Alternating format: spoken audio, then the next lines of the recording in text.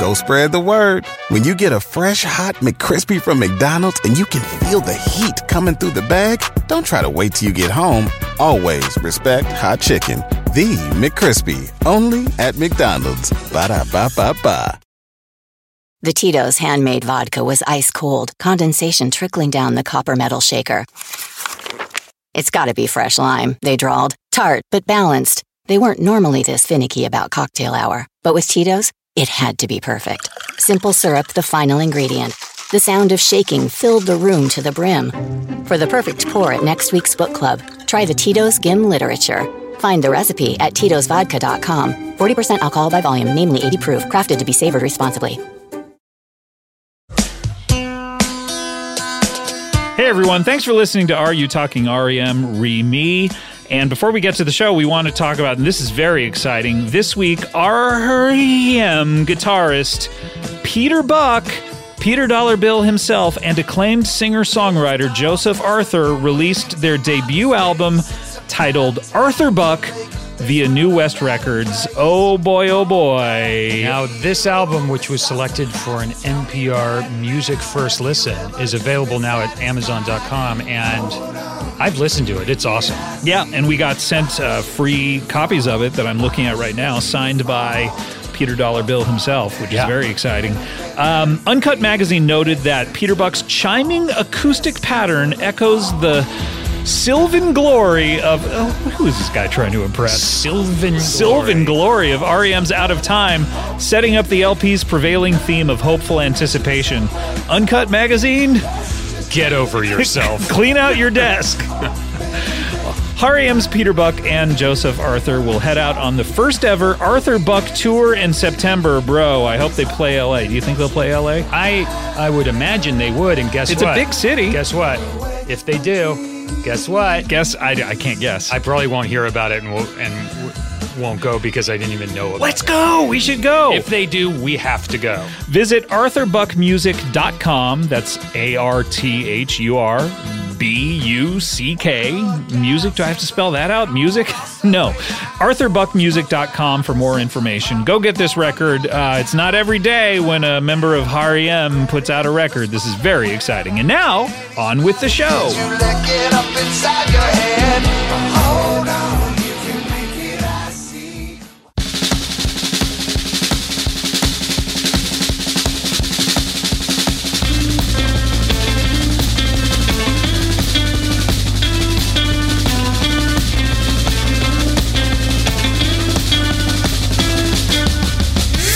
From chronic to collapse, town and into now, respectively, that is. This is Are You Talking REM Re-Me? The comprehensive and encyclopedic compendium of all things REM. This is good. Rock and roll music. And actually, it's more like Are You Talking REM Reveal?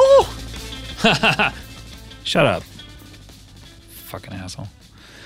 Because we're talking this episode about the classic REM album. Classic. Reveal.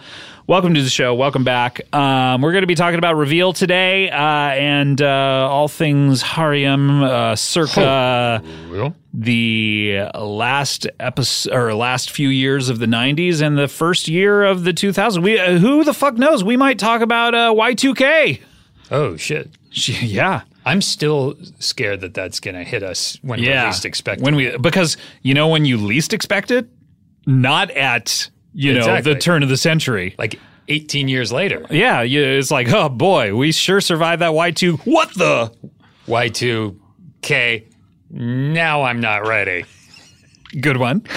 Good one. Welcome back to the show. If you've heard previous episodes, and if not, and this is your first one, why are you starting with this one? Weird choice. Weird thing to do. Weird choice. But we're happy to have you. We're happy to have you. We'll take all comers. Yeah, we will. Shut up. What do you mean? What? Why are your eyebrows are still waggling up and down like lasciviously?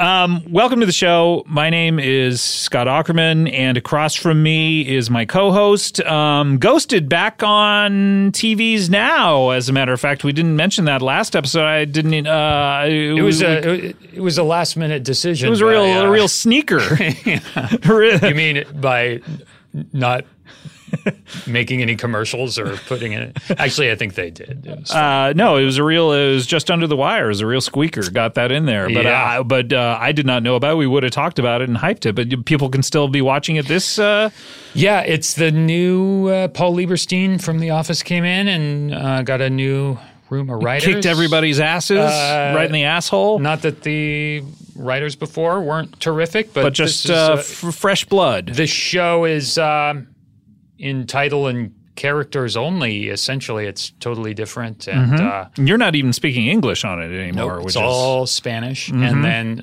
Craig Robinson speaks he's a Greek. and a bunch of new characters who just serve as translators. Yep. And But they don't translate into English. Yeah, no, of course not. And there are no supernatural elements anymore in the show. Is that correct? Well, I wouldn't want to spoil anything. But when the characters die, they do go to heaven, yes, which is there sort of is- spooky. The second half of this 6 episode block takes place in heaven. So But spoiler heaven alert. with quotations. Yeah, spoiler alert, all the characters, there's a mass brutal killing of all of them from a serial killer. Really, really brutal and nightmarish. Nightmarish. And If disturbing. just carotid arteries and just spewing blood. So Stabbings. yeah, so it's a fun time. You can catch It's that really funny. on Fox Rocks. Fox Rocks. Fox Rocks. But from Ghosted, Adam Scott is here. Hello, Adam. Hello. We're a little bit earlier than we normally are today. We're approximately 5 to 6 to 7 hours earlier than we record. You're right. You know, and Because usually we're like, middle of the night, hey, let's meet at 1 under in the deep morning. cover. Yeah, exactly. Under the cover of darkness. Sneak out and not tell our wives we're doing this. Yeah, let's go record. Let's go record. And if they ever catch us, we'll say we're recording and we'll just play these. Yeah, we'll play the episodes for them. And that say, will see, make them, yeah. this is what we were actually doing. That way we'll trick them into listening to the show. Yeah, and they'll love REM after it. Yeah.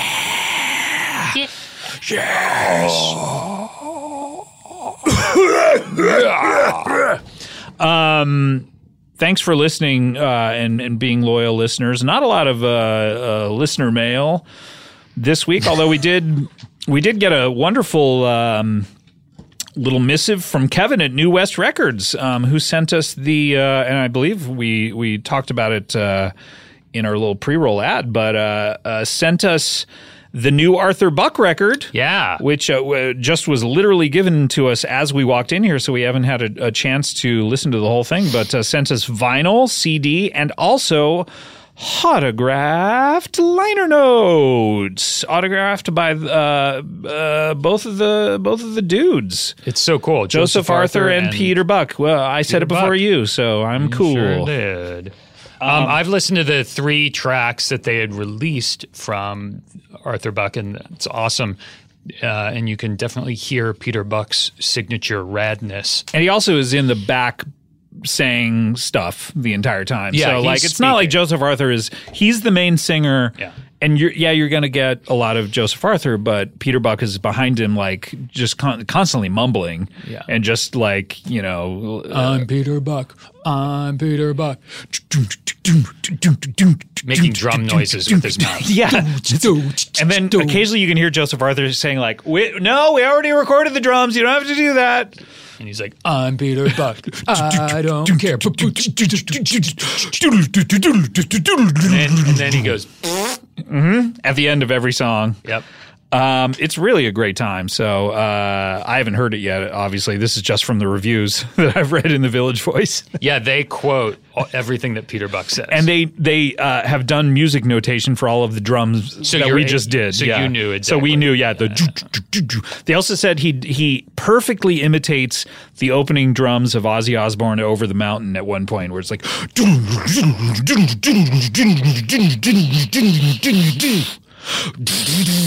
Yeah. Yeah. And you got that from, but I don't know if people know this, but through this whole podcast, we've never listened to any of the R.E.M. albums. No, we're hearing all this Voice, for the first time. Village Voice Yeah, reviews. yeah. In fact, we've turned it down in our headphones. When we play it for the audience, we take our headphones off. Yes, exactly. And we are merely reacting to what the cultural elite think of these records. Yeah. We as people. We the would never. people.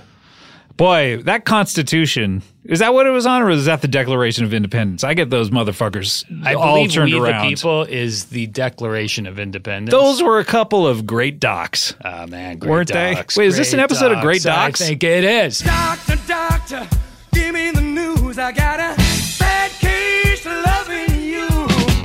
Hey, everyone. Welcome to Great Docs. This is Scott. And this is Scott. And today we're talking about great docs, be them documents, be them documentaries, and I'll tell you. Doctors. Doctors, of How about course, medical yeah. doctors? And if we can get all three, that's the hat trick. What would be great is go for an annual checkup, And there's a document sitting there in a chair when you get there. and you're listening to the album document, and And- you have a documentary playing on your. That's the dream, iPad. buddy. That is the dream.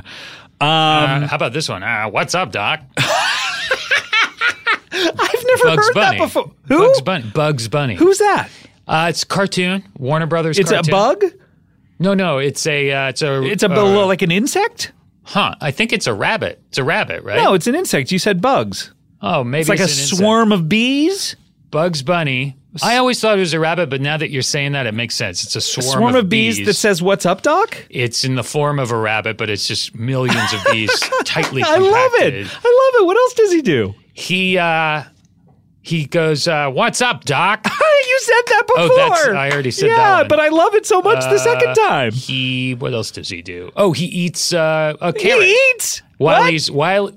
Wiley who? Can I start over? Yeah, go ahead. It's a rabbit, but it's actually bees, right? yeah. And he says, "What's up, Doc?" Got it. While eating a carrot. Right. While eating How's he's he eating do the that? carrot. He goes, So is it like sort of "What's like up, Doc?"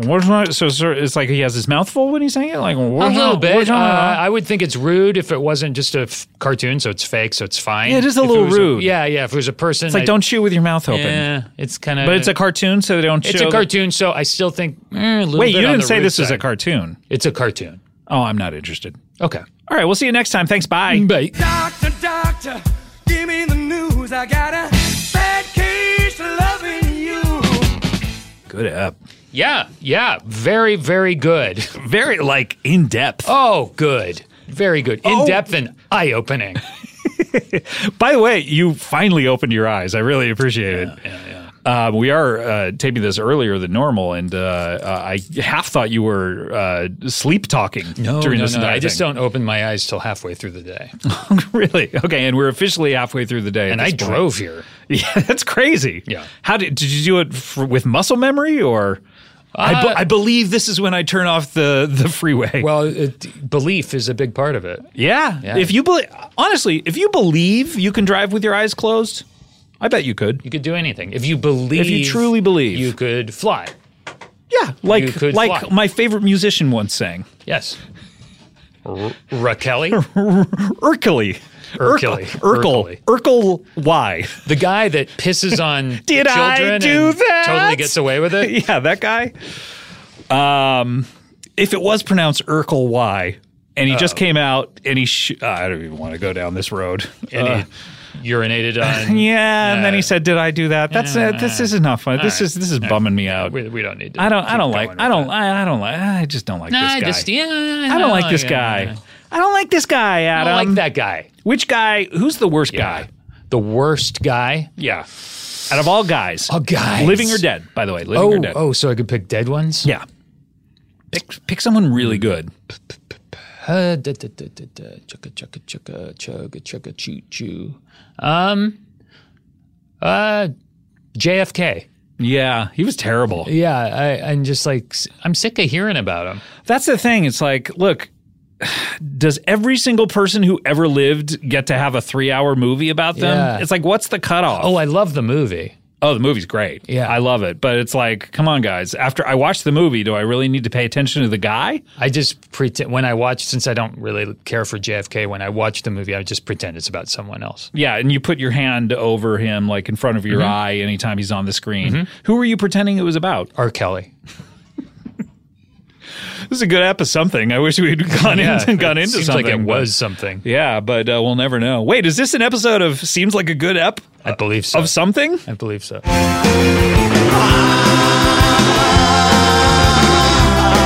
Hey everyone, welcome to I believe this is an episode of something. This is Scott. And this is Scott. And I believe this is an episode of the show that we're actually doing. Yeah, I mean, I believe this is an episode of This is an episode of something. Wait, I believe I can fly? I believe. Is that something? Sure. So Urkel, are why? you saying this is an episode of I Believe I Can Fly? No, because that's not anything. That's not a show. I believe this is an episode of something. So what you're saying is the episode we're doing, the show we're doing is called something. So this is an episode. No. of The show we're doing is I believe this is an episode of something. But I believe this is an episode of that, definitely. This is definitely an episode of that. But I also believe that this is an episode Of of something? something. I'm game. Okay, so we're talking about two different shows. A totally different show called Something. There's one show that we're definitely doing. Yeah, we're called definitely doing I believe that. this is an episode of something. Yeah. And then there's an episode I believe we're doing an episode of something. of something. Okay.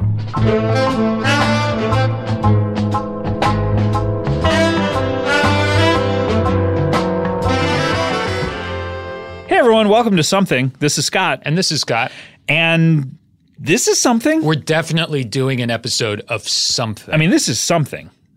Oh, beyond. This is something. This is definitely something. It's easy to create something. Yes. You know, you can say this is something and just hold your hand out. Of course. It's not easy as destroying something.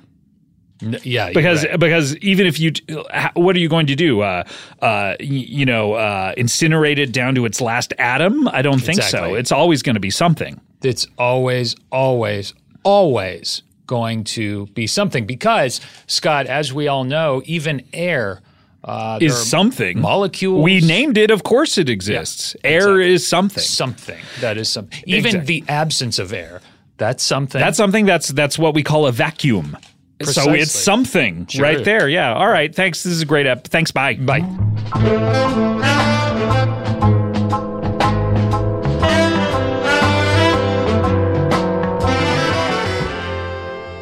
Okay. So I think this is an episode of something. You were right. And we'll see you next time. Thanks. Bye. Okay, bye.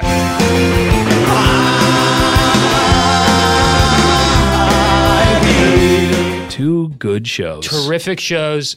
Hit shows. Solid episodes. Hit shows. Huge hits.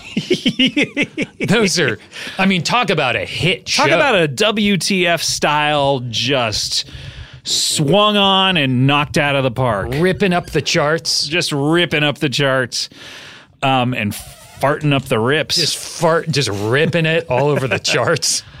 I feel like I'm in a photo shoot now. He's getting angles. He's okay, this is the part of the show, by the way, where Adam fiddles with his microphone Well, I was constantly. so low, I realized I was hunching over. Yeah, to it. you're hunching over and you're but now I'm you're in comf. it. Yeah.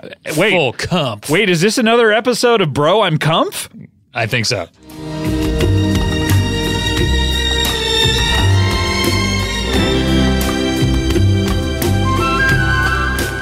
Hey everyone, welcome to Bro, I'm Comf. This is Scott. And this is Scott. And we haven't done this in a couple of weeks, but Yeah. Bro, I am comf. Bro, and I'm not just saying this because we're doing the show, Bro, I'm comf.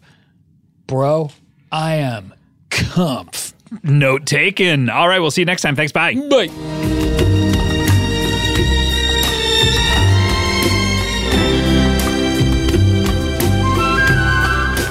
That one was not to my taste. It was fine. It was fine. It's fine, but when a great show is just fine and not great, I should be satisfied because it's better than 99% of the things out there, but it's not at the level that I expect. But don't you think even if a great show sometimes has an episode that's just, it's fine. it's still a great show. Yeah, but I'm dissatisfied because it's not as good as it can be, and I feel bad. But it's better than so much out there. You know? No, I hear you. I mean, I can remember one episode of Comedy Bang Bang that was like an A- instead of an A, and I was like, honestly, I was a little pissed. Yeah, it's a real fucking bummer. Had we done an episode of Bro, I'm Comf Yeah, before? we had a couple weeks ago. We did? Yes. Are you serious? Yes, you got to listen to this show. You'll love it. Bro, I'm Comf. Not this one. Bro, I'm Comf. It was called that, wasn't it? Wasn't it called Bro? Yeah, okay. God. Sometimes I don't always get it right, but I did definitely. Are we still doing that episode? No. Okay. Are we out of it? Yeah, we're out of it. Yeah, we ripped it up. Yeah, we ripped Shot it up. out. What have you been doing this week? Give the listeners a peek into the life of Adam Scott. Well, you know, a lot of around the house stuff. I've been working. You a handyman these days? What? A little handier than you want to be. To admit You're more like a handsy man, actually, when it comes to Naomi. Whoa. Hey, ho. Ho, ho, ho. Hey, ho, ho. How about you? This week, I've been working. I've been jerking. Oh, shit. And just, that's about 50-50, my man. Yeah. I had to go out of town a little bit. Where'd you go? Went up to Monterey. When you say you had to go... Well, I was working up there. Oh, you were working up there? Yeah. Oh, okay. Were you doing... is that where Big Little whatever it's called is set? Monterey? Monterey what? Monterey Park? Where you get good dim sum out there? Yep. That's where we shoot the show. In Monterey Park? Monterey Park. Wow, okay. Sounds beautiful there. I got to go there someday. How's it been going? It's been going great. Have you had any scenes with, you know who I'm talking about? Oh. You know who I'm talking about? It's been announced, right? You don't know who I'm talking about?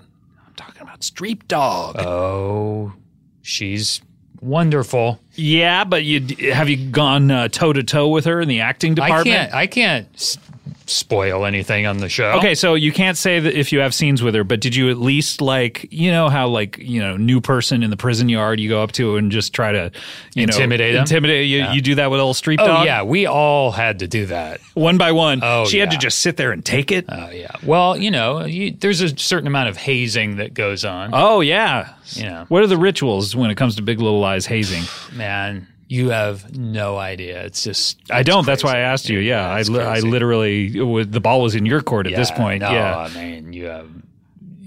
I mean, I don't know. No, you're about to say I have no idea. Yeah, I literally don't know when I asked you the question. No, but I'm being serious now. You truly have no idea. I am in total agreement on this. I have no idea and not even a thought. You couldn't even guess. I'm not trying to guess. I'm literally just asking you to fill in the blanks on this one. Yeah. All right.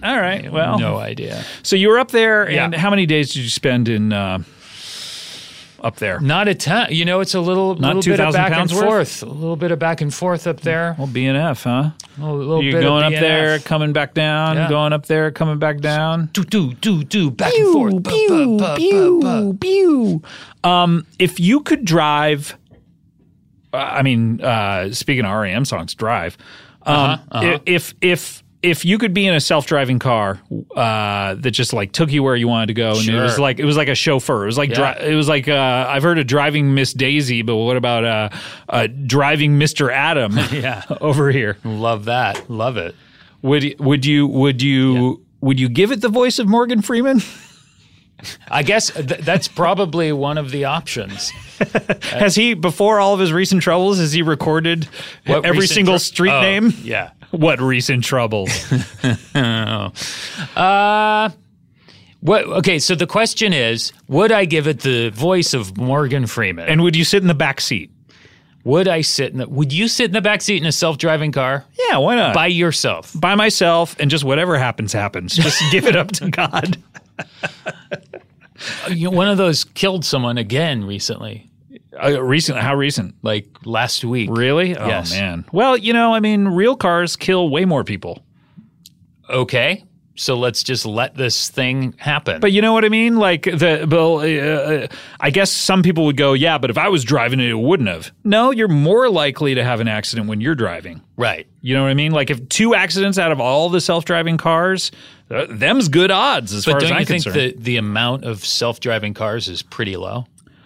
Yeah, maybe, but I would say statistically you're probably safer in a self-driving car. Is it legal yet to just have a self-driving car? I don't know. Probably not, because they'll have to come out with a bunch of regulations or something. But here's the other thing. How do we know this wasn't a murder? Yeah. You know what I mean? They're all like, oh, our self-driving car messed up. And it just happens to be this person that I owed me a bunch of money, or I owed a bunch of money too, I guess it would. And self-driving cars, could they like go on trial for murder? Yes, but it would have to be a jury of self-driving cars. Right.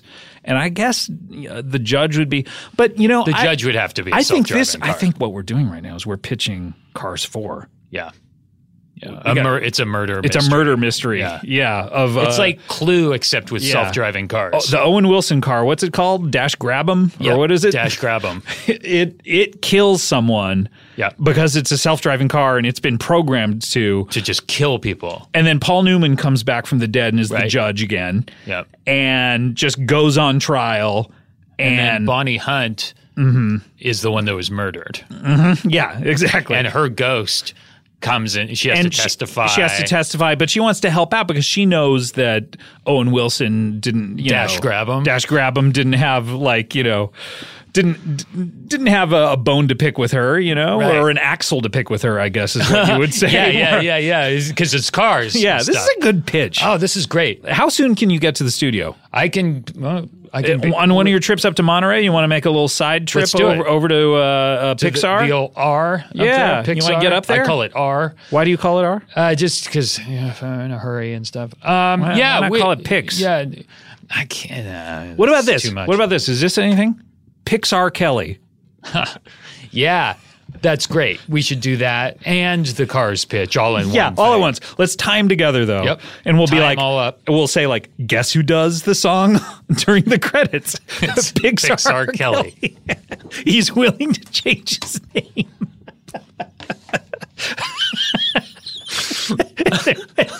And they're like, what the fuck?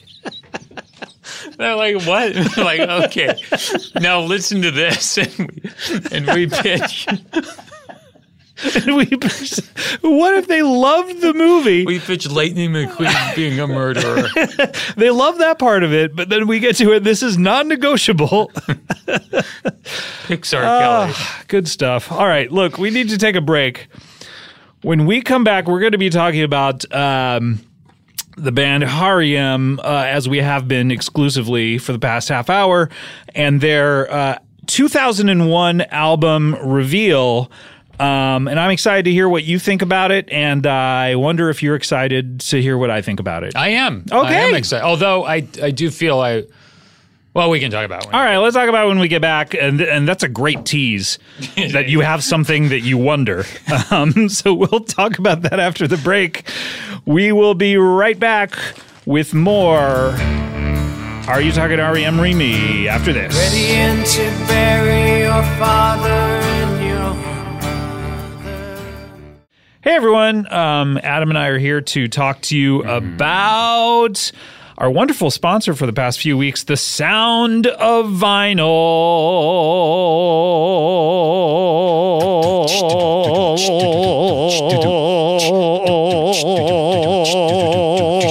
Let's go. The Sound of Vinyl. That is the sound. Is the sound of vinyl. Is this a business where you just listen to that and then you pay someone for it? Yes, it is.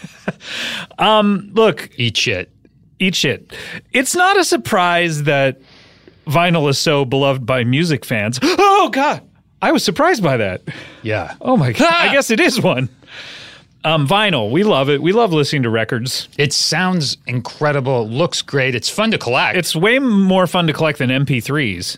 Yeah, have you ever had anyone over to the house? You're like, would you like to see my collection of MP3s? Yeah. According to my calculations, these are my MP3s. What kind of calculations are you making about it? The only problem is there's so much vinyl out there. And that's where the Sound of Vinyl comes in. Their mission, if you choose to accept it, that's a Mission Impossible reference, is to help you build the what? Tom Cruise is in those the Mission Impossible movies. Is? Yeah, Tom Cruise. He's that guy in the who plays Ethan Hunt? That's Tom Cruise. That's Tom Cruise? He's wearing a disguise in all of the movies. I didn't recognize him. What they want to do is they want to help you build the perfect vinyl collection. They have a website where you can shop for over 20,000 titles and an amazing recommendation service that can learn about your taste and offer personalized suggestions of records that you will love. And this is the best part, Adam. It works over text message. Can I tell you that I got a text message yesterday that I responded yes to? Yeah, you can tell me that. Okay, I got a text message yesterday that I responded yes to. Huh. It's let me bring it up right here. David Bowie Heroes 2017 remastered version, $22, $3 shipping, free returns. I responded yes, and guess what? They're mailing it to me right now. You can even text back with a real live human who can help you find the perfect record. They have limited edition color vinyl. They have collectible vinyl. You're not going to find it anywhere else. Get exclusive records from Weezer, The Beach Boys, John Coltrane. I got one. It just arrived the other day. Aerosmith, R.E.M., Kiss. So is this a collaboration between all these artists? There's a record. Get that one has record that has all these people Huh. on it. It's secret, and and if you text the right thing, they'll send it to you, and you're the only person that will own it, like that Wu-Tang record. There's no subscription fee and no commitment. No commitment whatsoever. Give it a try. Go to soundofvinyl.com/HREM and sign up for the text service to get $5 off your first record. Again, that's soundofvinyl.com/HREM for $5 off your first record. Love you. With smart design, premium fabrics, and simple shopping, Mack Weldon will be the most comfortable underwear, socks, shirts, undershirts, hoodies, and sweatpants, and more that you will ever wear. Hey, Adam, what do you got going on down there? Oh. You going commando, or What does that mean? that means just not wearing pants, Yogi Bear style? You know what Tom Petty used to call it? What's that? Free balling. Just kidding. Just kidding. R.I.P. Not only do Mack Weldon's underwear, socks, and shirts look good, they perform well, too. They're perfect for working out, which I know that if you're like me, you do all the time. Constantly. They're perfect for going to work, going out on dates. Ooh, kissy, kissy. Just everyday life. Everyone wears underwear, right? They even have a line of silver underwear and shirts that are naturally antimicrobial, which means they eliminate odor. Now, you've met my antimicrobial, haven't you? She's a lovely best. woman. They eliminate odor. And tell you what, Adam, if you don't like your first pair, you can keep it, and they will still refund you. No questions asked. They're not going to ask questions like, were we not antimicrobial enough for you, Daddy? Or how are your underwear? No, they're not going to ask any questions like that. I've been talking about Mack Weldon, it seems like my whole entire life. Yeah. So easy to use the website. Get a bunch of stuff to rub up against your junk. For $20 off your first order, visit MackWeldon.com and enter promo code REM at checkout. That is MackWeldon.com. Enter promo code REM at checkout for $20 off. I mean, $20 if you order $100 worth of stuff. Sure. I was just going to say it could work out perfectly. 20% off your first order. Mack Weldon, do it.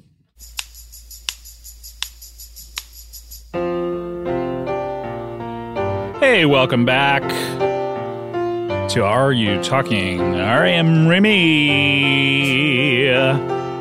Talking about REM today. About to talk about Reveal. And let's go through some of the stats. I'm here with Adam, by the way, who's chomping on some little granola. Little G-Dog Grigro. Little G-Dog Grigro. That's what a lot of people call granola. Oh, of course. Yeah, of course. When we last talked about REM, we were in 1999, and we were talking about the Man on the Moon soundtrack. And this album comes out a scant year and a half later, May 14th, 2001. A spring release, which is Spring unusual release. for them. Is this, I meant to look this up, is this the only spring release record that they've done? Accelerate. And I believe Collapse in the Now. Really? If I'm not mistaken. Accelerate, is that like the power, like Excel? You mean the operating system? Yeah, the operating. Yeah, Yes. great. Good start. Yeah. Oh man, They're we're really cooking. with petrol. Okay, so let's talk about May 14th, 2001. Where is Adam? He's excited about a new REM record, I would imagine, because the last proper release is up in 96, right? 98. Or 98, sorry. Which I thought was a masterpiece, underappreciated, And you went around telling everyone and Yes. telling Naomi, God, I really feel like Up was underappreciated. oh, I for sure was saying We should call telling her. Naomi We should all about call it. her. Never. She doesn't want to be on this show? I just think there would be too many embarrassing things about me and REM. You already tell them. That's true. Yeah, and I remember right before the album came out, Bono put out like a soundbite about this album like a couple weeks before it came out. Why didn't he just talk about it? Why reduce it down soundbite? to a soundbite? I wonder why maybe they were on tour or something and he got interviewed and he said, "Oh, this new REM album, it's gonna freak everyone out. It's going to knock your dick into your butt." something like that." And speaking of which, by the way, speaking of U2, putting it in context of U2 releases, U2 released All That You Can't Leave Behind before this. Yeah, in the fall of 2000. In the fall of 2000. So these are coming out right around. Yeah. And the U2 record, giant hit, Yeah. return to form for them. Massive singles and a tour that I saw twice. They went around the world so much, and then so what are you doing May 14th, 2001? What's your it was it was an exciting time. ooh I had gotten my first like big movie part the previous fall. is this the Hellraiser? No. This was Had you done Hellraiser at this point? Which yeah, Hellraiser that are was you like in? my very first job. Which one? It was Hellraiser Bloodline. Bloodline. Okay, so this is like That was in like 1994. okay, great. So this is it's right after the Drive video. Did they see you in that split second in the Drive video Yeah, and they're said, like, we got to get that guy in to raise some Hellraiser. hell? Anyway, I got my first big part in a movie, in the Morgan Freeman movie, actually. Cool. And so that kind of carried into 2001 a bit. And then I got a pilot for a show called The Court. Now, I thought you didn't do TV. Because I remember reading that Bono quote in USA Today in Washington, D.C., where we were shooting this pilot. Okay, so you were doing a pilot for, what is this called? The Court? The Court. It was And this is about a basketball court that comes to life? That's What is right. this? It was an hour-long drama about the Supreme Court starring Sally Field and Really? yeah. Interesting. And what they did ended- what did you play? Like, It was about the clerks, the Supreme Court Yeah, clerks, right. Which are like star law students. if you were in coming. England, you would call it a clerk. Sure. And we all got fired. Everyone except Sally Field got fired, and they went and made the show like a year later. And it With They made Sally like a Field season. and a bunch of other people, Yes. not you. yes, So the free man became a free man after he got fired? who Morgan Freeman? Morgan Freeman? No, that was that's a movie. Oh, Yeah, okay. So I was wondering if he would get fired, but you don't. Brian Cox was one of the other people. Brian too. Cox, he's Yeah. great. Yeah. So everyone gets fired but Sally Field. And this is in the middle of a scene? No, we made it. It got picked up for season one. Oh, yeah. And then we like- were supposed to start shooting, and I went and looked at the set, and it was all happening, and then it got really quiet for a while. That is the nightmare scenario because you're like, as an actor, you're so like pilot season. Oh, yeah. And then I got a pilot. Oh my God. Oh, I hope it gets picked up. It fucking got picked up. And then you start spending the money in your mind. Yeah. And then that is such a terrible call when you get the call like, hey, they're reshooting all of your scenes with someone else. I mean, I went to like wardrobe fittings and saw, and the set was really cool. Is this what happened, though? You were at a wardrobe fitting and something went awry, and they were like, let's fire this guy? Yeah.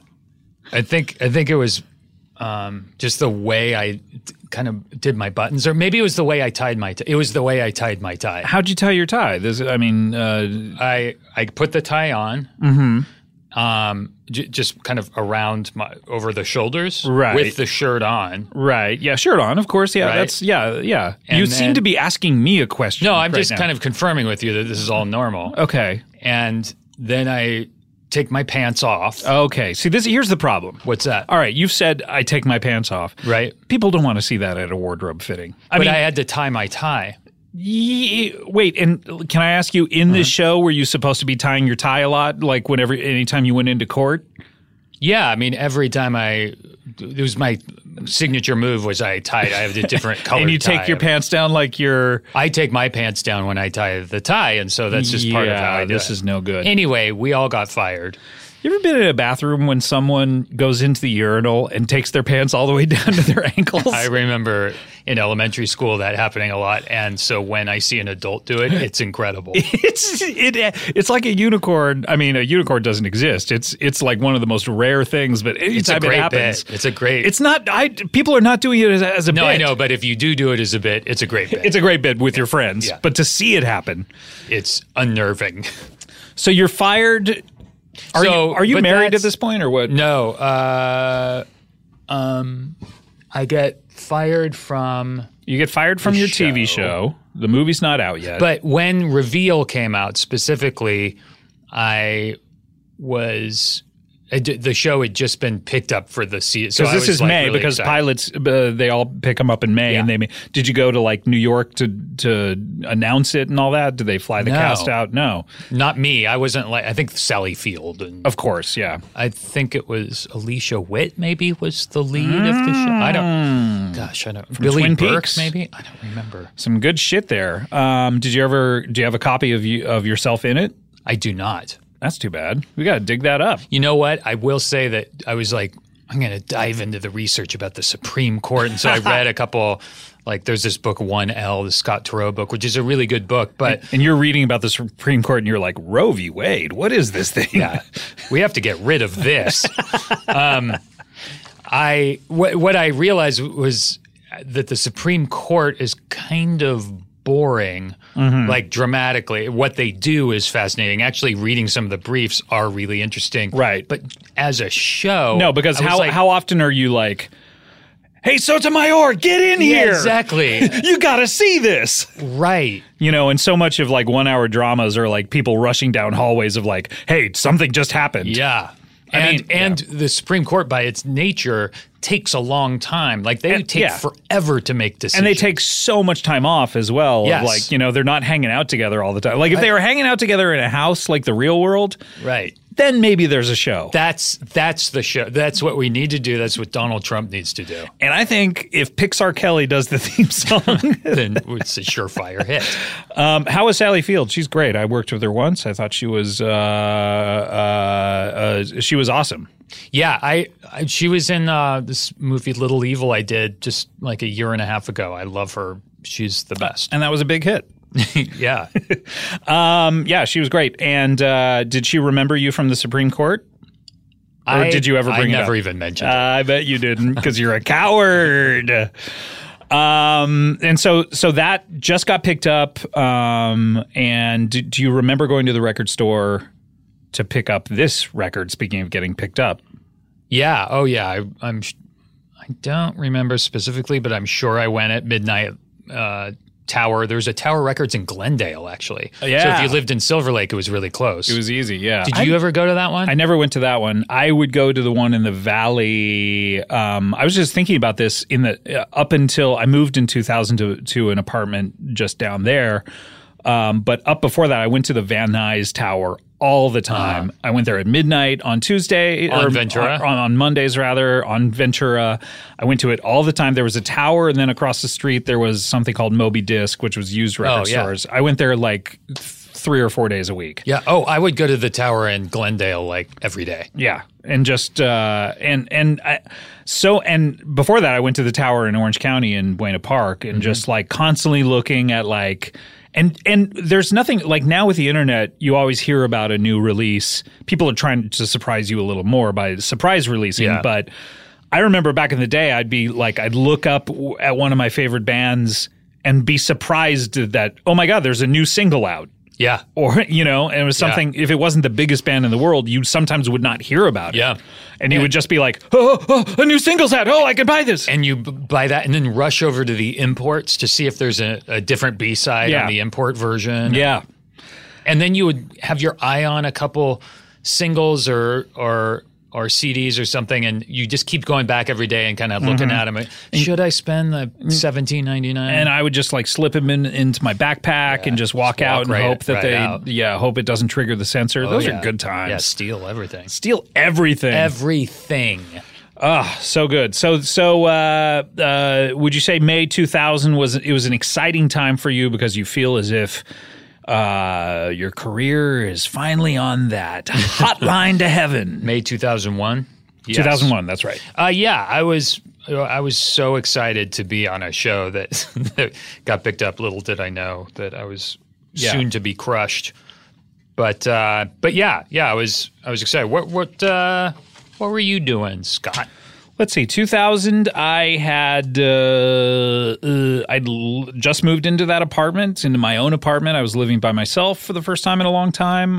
Where was this apartment? This apartment was over by the over by the Hollywood Bowl, kind of by the Hollywood and Highlandish. Had a really good view of the Capitol Records building. That's cool. That's cool. It was a double level apartment. It was an upstairs and a downstairs. Oh, wow. And you were by yourself? And I was by myself. It wasn't like it was a one bedroom, but it was a cool layout where it was like on 2 levels. It was very cool. What was downstairs and what was upstairs? Downstairs was where we kept the servants' quarters. Yep. How many servants and upstairs, did you have? I had, a good 50 or so, you know, for a single gentleman. Yeah, in a one bedroom, it's not a bad staff. 50 people working there. No, upstairs was a bedroom and a bathroom. Downstairs was living room and kitchen. Okay. But it felt big because it had stairs. Yeah, that's awesome. And it had a big view of Hollywood and stuff. It was very cool. I remember having a one bedroom was something. I remember seeing that as like an extravagance that there's no way I was. Because you always had roommates? No, because I always had a studio apartment. Oh, okay. Mm-hmm. I kind of gave up on the roommate thing eventually. Yeah, it's a pain in the ass. Yeah. I had some great ones along the way, but living by yourself is so much better. Yeah. I remember at this place, you would park down below, and then I would take an elevator up past the first floor, past the second floor, and I was on the 3rd floor, right? And I had the 3rd and 4th floor, basically, in my apartment. And I remember Did you have an entrance on both levels? No, just but I had a balcony on the 4th floor. But I remember very vividly having a poker game over. I met you at a poker game, so with that normal group of people, and getting home at 4:30 in the morning. And this is not a huge apartment complex. Yeah. This is like maybe 25 apartments or whatever. And I'm in the bottom level and going like, oh, there's no one who's going to step into this elevator. And in between the parking level and my apartment, I let out just the loudest, smelliest fart. Yeah.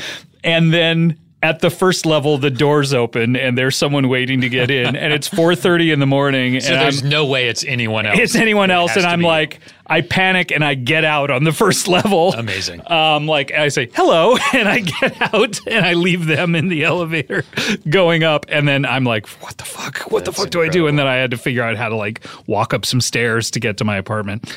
That's my major memory with that place. That's spring of 2001.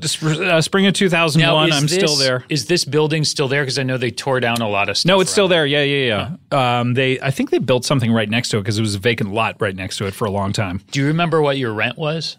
Yeah, it was $1,200.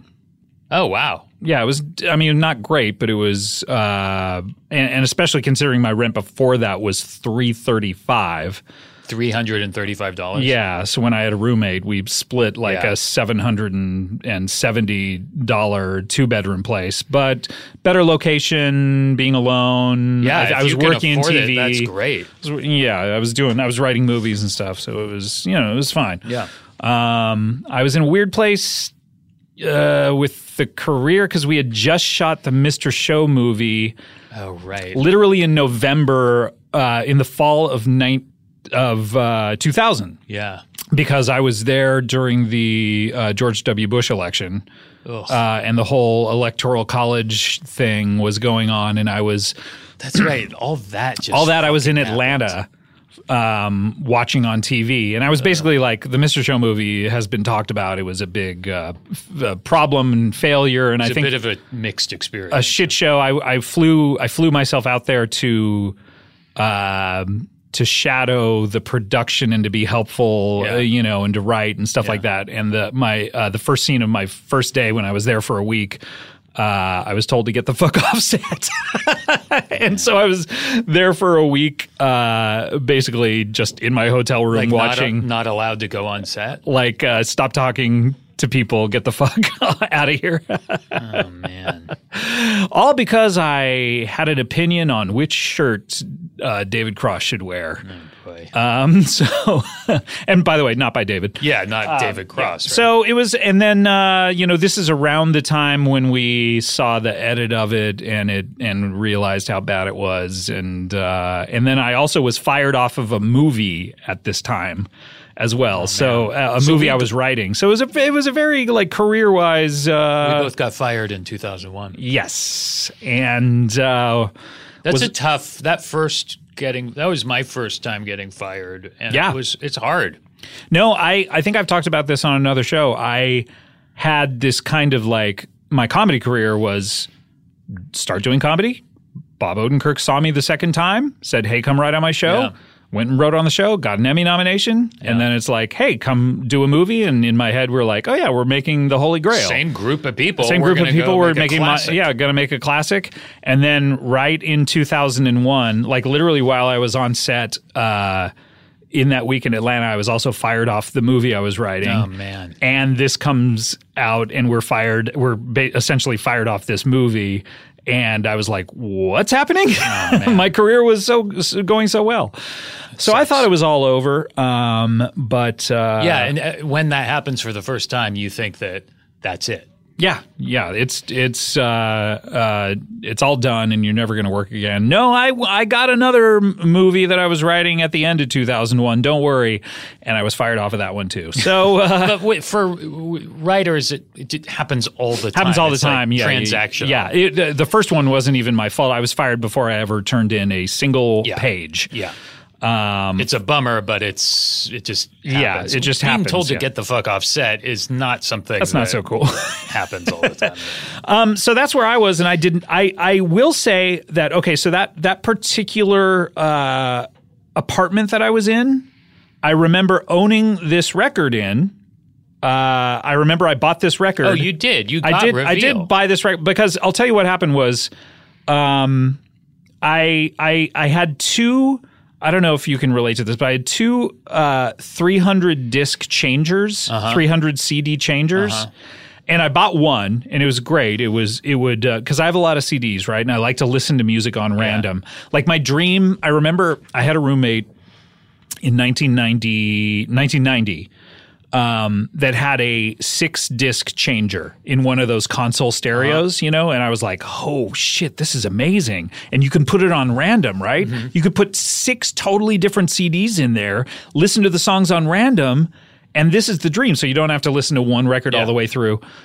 And then I timed it. There was, while the discs were changing, every single time a song ended, it would have to change discs. And I timed it once. It was 17 seconds of just like whirring and pausing while you're waiting to hear another song. Is that why you got another one? So here's what happened. So I got this 300 disc changer, and it still had the same problem. It was a little quicker, but it would still like carousel. Well, mechanically, what it's doing is actually pretty complicated. Yes, it's like taking a CD away from the laser that's reading it and then moving the carousel around to another random disc and then inserting that into the hole and having the laser read that. But it was still like taking too long for a 300 disc thing.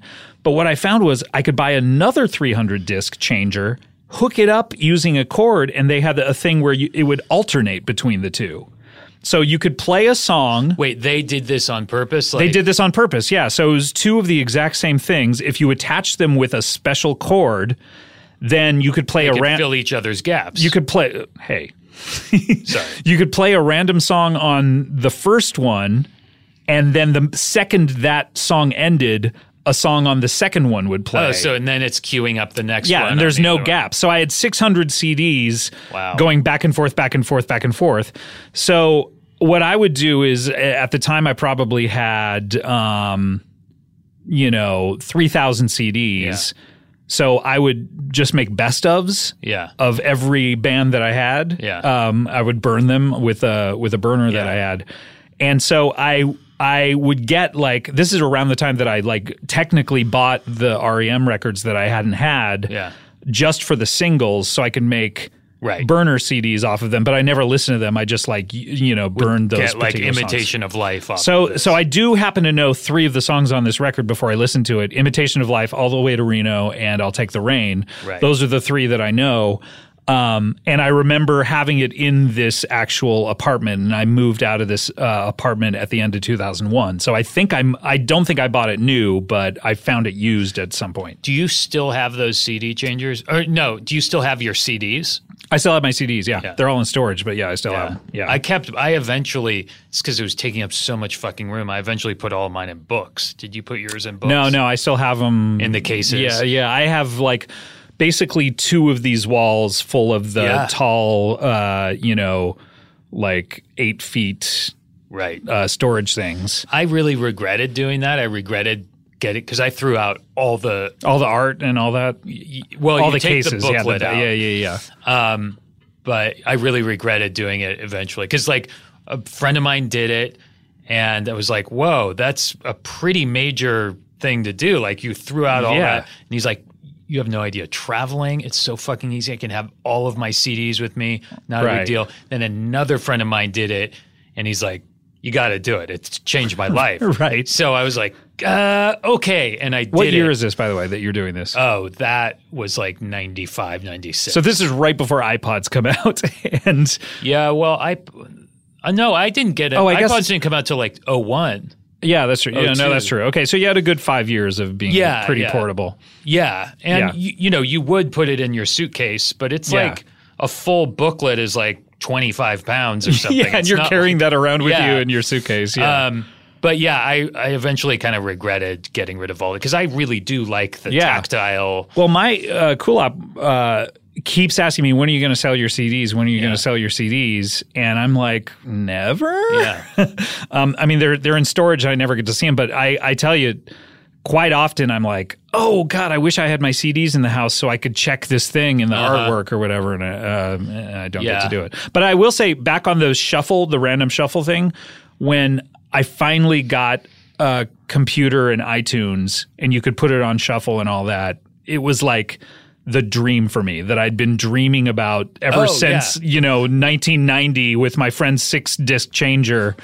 I was just so excited of every single song I have, you can just random. Just the shuffle. Yeah, the shuffle part of it was so exciting to me.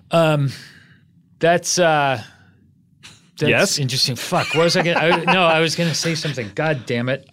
Were you going to talk about getting rid of all your artwork, or were you going to talk about iTunes, finally getting a computer with iTunes? It was something connected to the... previous thing we were talking about? I was saying that Kulop is asking when I'm going to sell my CDs, and I'm saying never, even though I don't have them in the house. This isn't what I was thinking of, but if you ever want to sell them, you're going to have to do it soon because soon no one will want them. Yeah. Well, that's the whole point. But it'll be cool to have.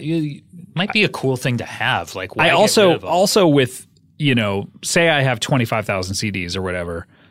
There's it's so time consuming to sell them off one by one that it's more like going to a store and saying, how much will you pay me for 25,000 CDs? Also, Amoeba, you bring them 25,000 CDs, they're only going to buy like 10,000. Well, no, it's more like saying to a store like that, hey, there's a collector who is willing, like basically they hear this all the time of like, this person wants to get rid of their entire collection. How much will you buy the entire collection for? And they're doing it for pennies on the dollar. So, what I was going to say is I really finally, what do you got? I really do miss the looking at the artwork. Like, because now if a new album comes out and I'm like, oh God, I wonder who produced that. It's not always in the Wikipedia description on iTunes or whatever. So you have to like Google. Sometimes it's just not available. It's a bummer. We waited all that time for that? That's what it was. That's Jesus literally what Christ. what I was thinking. All right, so let's talk about Reveal. What did you say that was so great? Yeah, nothing. I had a thing about 200-300 disc changers. Yeah. Semi-interesting. All right, let's talk about Reveal. Okay, so Reveal comes out, and we both own the album. At least you own it right away, but I own it within a few months. I don't listen to it. You listen to it right away. Imitation of Life came out before. Oh yeah, April 30th. So it came out just a couple weeks before. Yeah, just a couple of weeks. Should we listen to some songs, or should we take a break? Yeah, I don't know. What do you think? Let's listen to the songs. Fuck breaks. No, let's take a break. All right, let's take a break. When we come back, we are going to be talking about, of course, the album Reveal. We'll be right back with more. Are You Talking REM Remy? Right after this. Talking about love. Hey, Adam. Yeah. Do you know Jonathan Van Ness from Queer Eye? Yep. Not personally, but I know. Not personally, but you've seen Queer Eye? Yeah, I love Queer Eye. Queer Eye was great. It's terrific. I think I just said Queer Eye. Queer Eye. Queer Eye. They have new episodes coming up from what I hear. That was a quick turnaround. Well, they filmed them both at the same time. Oh, they did? Yeah. Well, that's the reason. Mm-hmm. You got to read EW, my man. They could. I guess I do. They could have put it out months ago then. They could have put it out at the same time. I don't know why they're teasing us. Anyway, did you know that he's one of the hosts, one of the five guys from Queer Eye? Yes. Do you know he also has a podcast called Getting Curious? I knew that, and it's exciting that we're talking about it and right it's now. Available right here on Earwolf. Oh. Yeah. He explores he's part of anything the and family. everything under the sun? Shut up. He's part of the Earwolf family is what I was trying to say. That's very exciting. And he explores anything and everything under the sun? Yeah, I guess. Okay. What does that mean, under the sun? Well, why are you talking like this? It's written on a piece of paper here. Oh, wait, you're reading? Yeah. Wow, you were really selling it. Join Jonathan on the journey as he talks to experts in their fields and has in-depth... By the way, why not talk to an expert that's like he's an expert, but not in the field that you're talking to him about? An expert in something that he knows nothing about. Yes, that's an expert in something. Hear. That's what I want to hear. That's the show.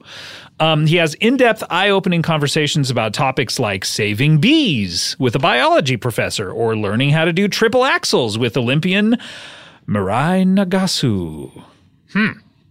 Okay.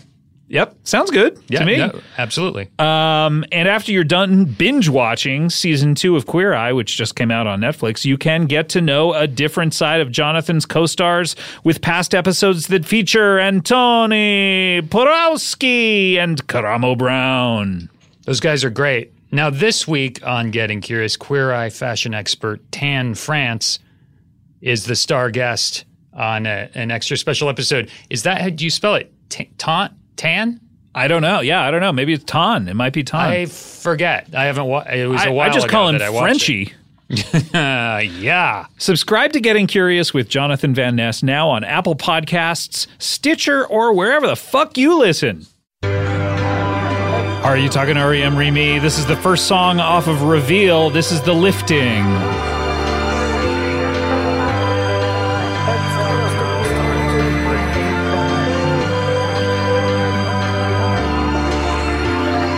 Grounded, 5 a.m. the nightlight is comforting, but gravity is holding you. Once settled,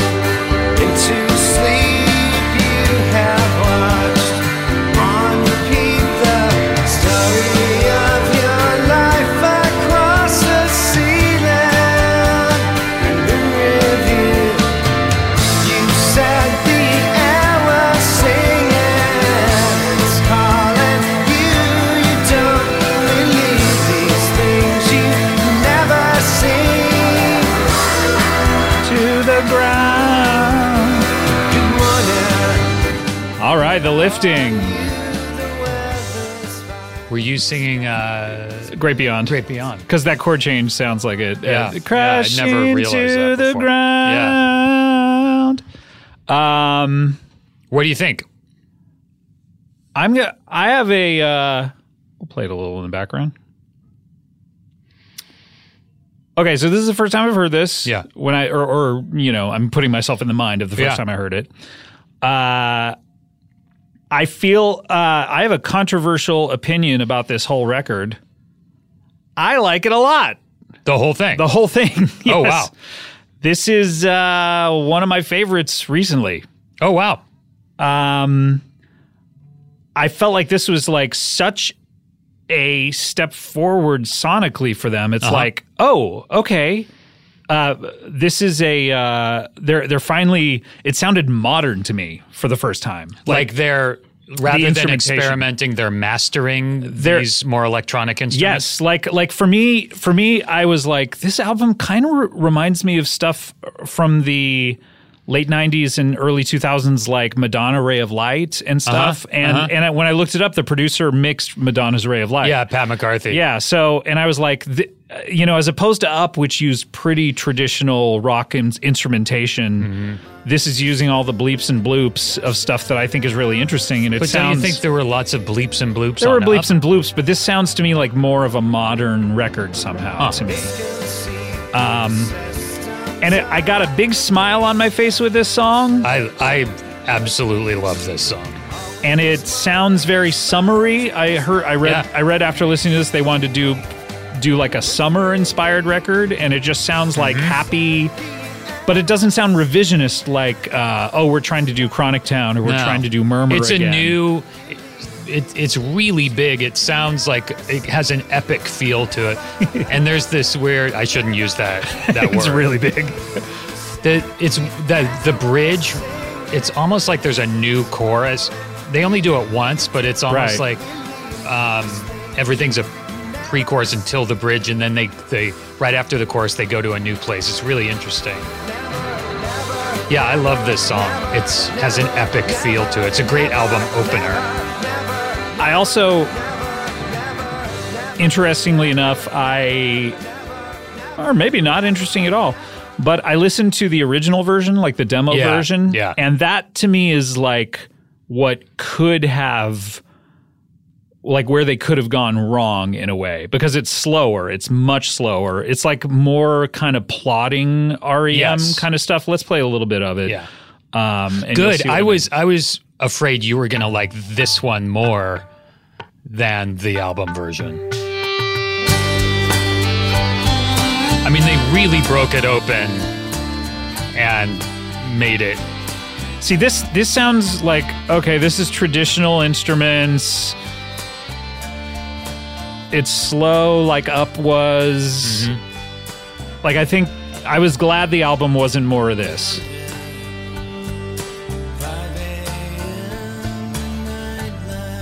Like when I heard this version, I was like, "Who's the genius who came in and said, hey, what if you played it twice as fast?" You know? Yeah, but it's not only playing it faster; it's also just the instrumentation sound. The instrumentation sounds modern and it sounds fun and it sounds. Like this album sort of reminds me a little bit of like XTC Skylarking a little bit, where it's just like a breezy kind of mood, summery album. I have issues no one will be surprised to hear with the sequencing, and we'll get to those in a second. But in general, I am a big fan of this record. Great. Let's keep going. All right, this is... I'm so glad to hear that. Track 2, I've Been High. Have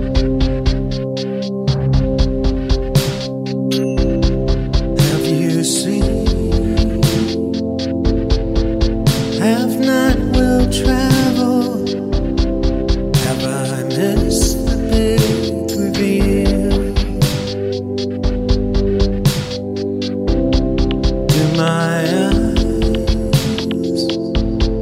Do my eyes seem empty? I forgot.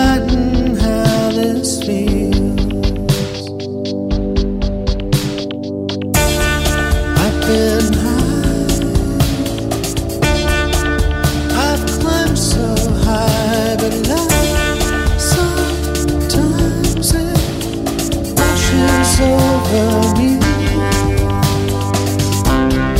Have you been? Half done will travel. I fell down on my knees.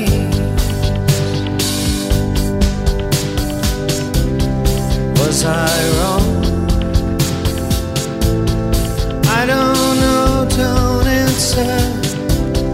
I just needed to believe. I've been high. I've climbed so high that sometimes it washes over me. So I died. Yeah. This is one of the best songs on the record, I think.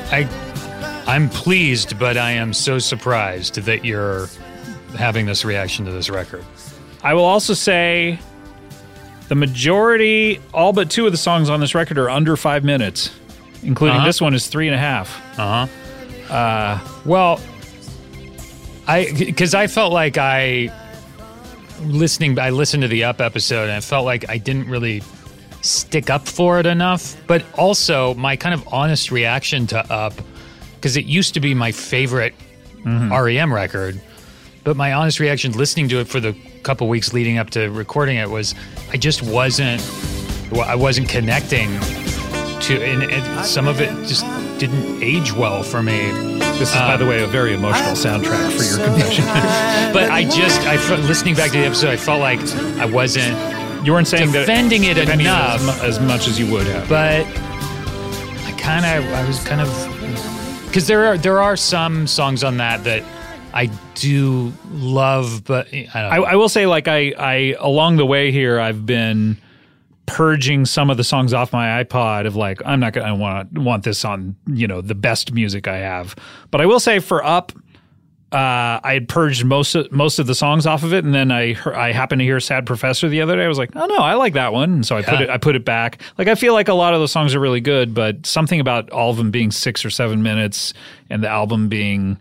So you're still a person that uses the old iPod, and you have to plug it in order to update it. I don't have to plug it in. I get to plug it in. Oh my God. No, I do that because it holds way more songs than an iPhone is able to. Yeah, but you don't have to have the actual file on your phone. You can just stream it all. When you're driving? Mm-hmm. Are you some sort of like wealthy eccentric millionaire that you can use all your data streaming music when you're not connected to Wi-Fi as you're driving? I just have unlimited data. Oh my God, I can't afford that. No, it's I don't even know if they do unlimited data anymore. I gotta get on a TV show. If you get unlimited data right when iPhones came out. No, I do have that. But then why do you keep because I want it all from my collection. I don't want it from Spotify or whatever. Like, what are you streaming it from? Apple Music. Yeah, I don't want Apple Music. I want like the specific music that I have at home. But they have it all on Apple Music. No, they don't. I have a lot of stuff that's not on Apple Music. Well, then your Apple Music and your library are mixed. So the stuff that isn't on Apple Music, I can still Apple Music. If you want to Apple Music, if you're listening and you want to pay me to go on Apple Music, Adam is some sort of sucker. He pays for it. I think if you want to pay me to be one of your celebrity clientele, yeah, I'll go on Apple Music. So you don't do any streaming at all? You know what? We have streaming connected to the Sonos, Spotify and all that, but Cool Up mainly uses that. I use like the stuff from my collection because I like my collection. Strictly, you have a couple of those that you keep in different places? Yeah. But this one's for the car. This is my car one, yeah. And I whittle it down to 160 gigs, which is about 25,000 songs that I keep having to like purge stuff from. I remember like 10 years ago having my car fighting about this? No. I'm not. I'm just saying I remember this. Why are you making fun of this? And I'm not making fun of it. I'm just saying I remember that, and this is really so much easier. Feeling. Like, I come in here and I do all the prep.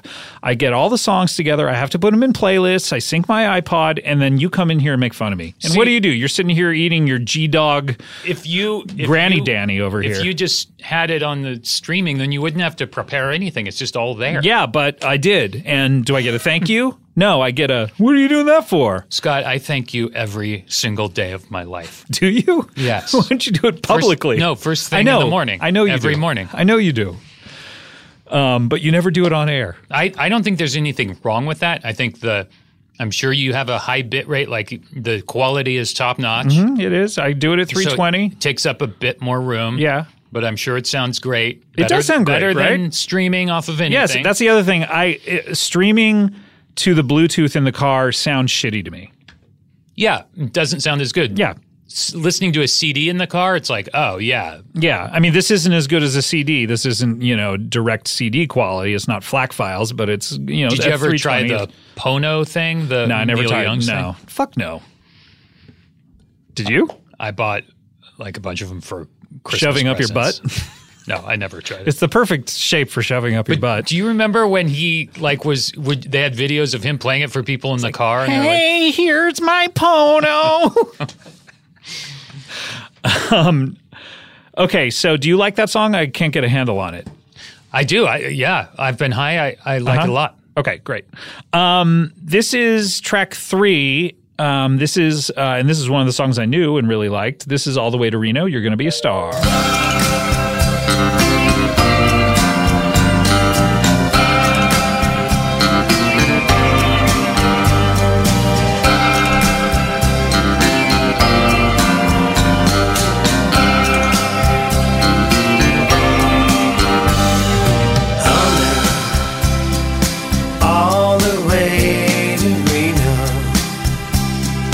Dusted the non-believers and challenged the laws of chance. Now, sweet, you're so sugar sweet. You may as well have had kept me fastened on your sleeve.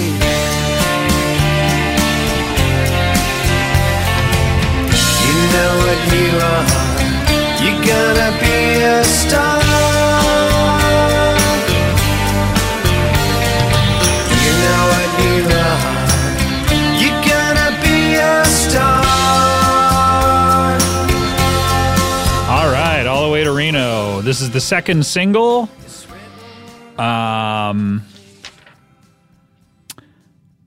Sonically, I really like this. I mean, it's like a cross between, you have these sort of like westerny guitar licks. It's like Glenn Campbell. It's a Glenn Campbell. Like, I love Glenn Campbell. Me too. And it's like a Jimmy Webb, Glenn Campbell kind of thing, but done with the modern production, modern at the time, of Madonna's Ray of Light, which doesn't sound dated really to me, even still, in the way that some stuff does.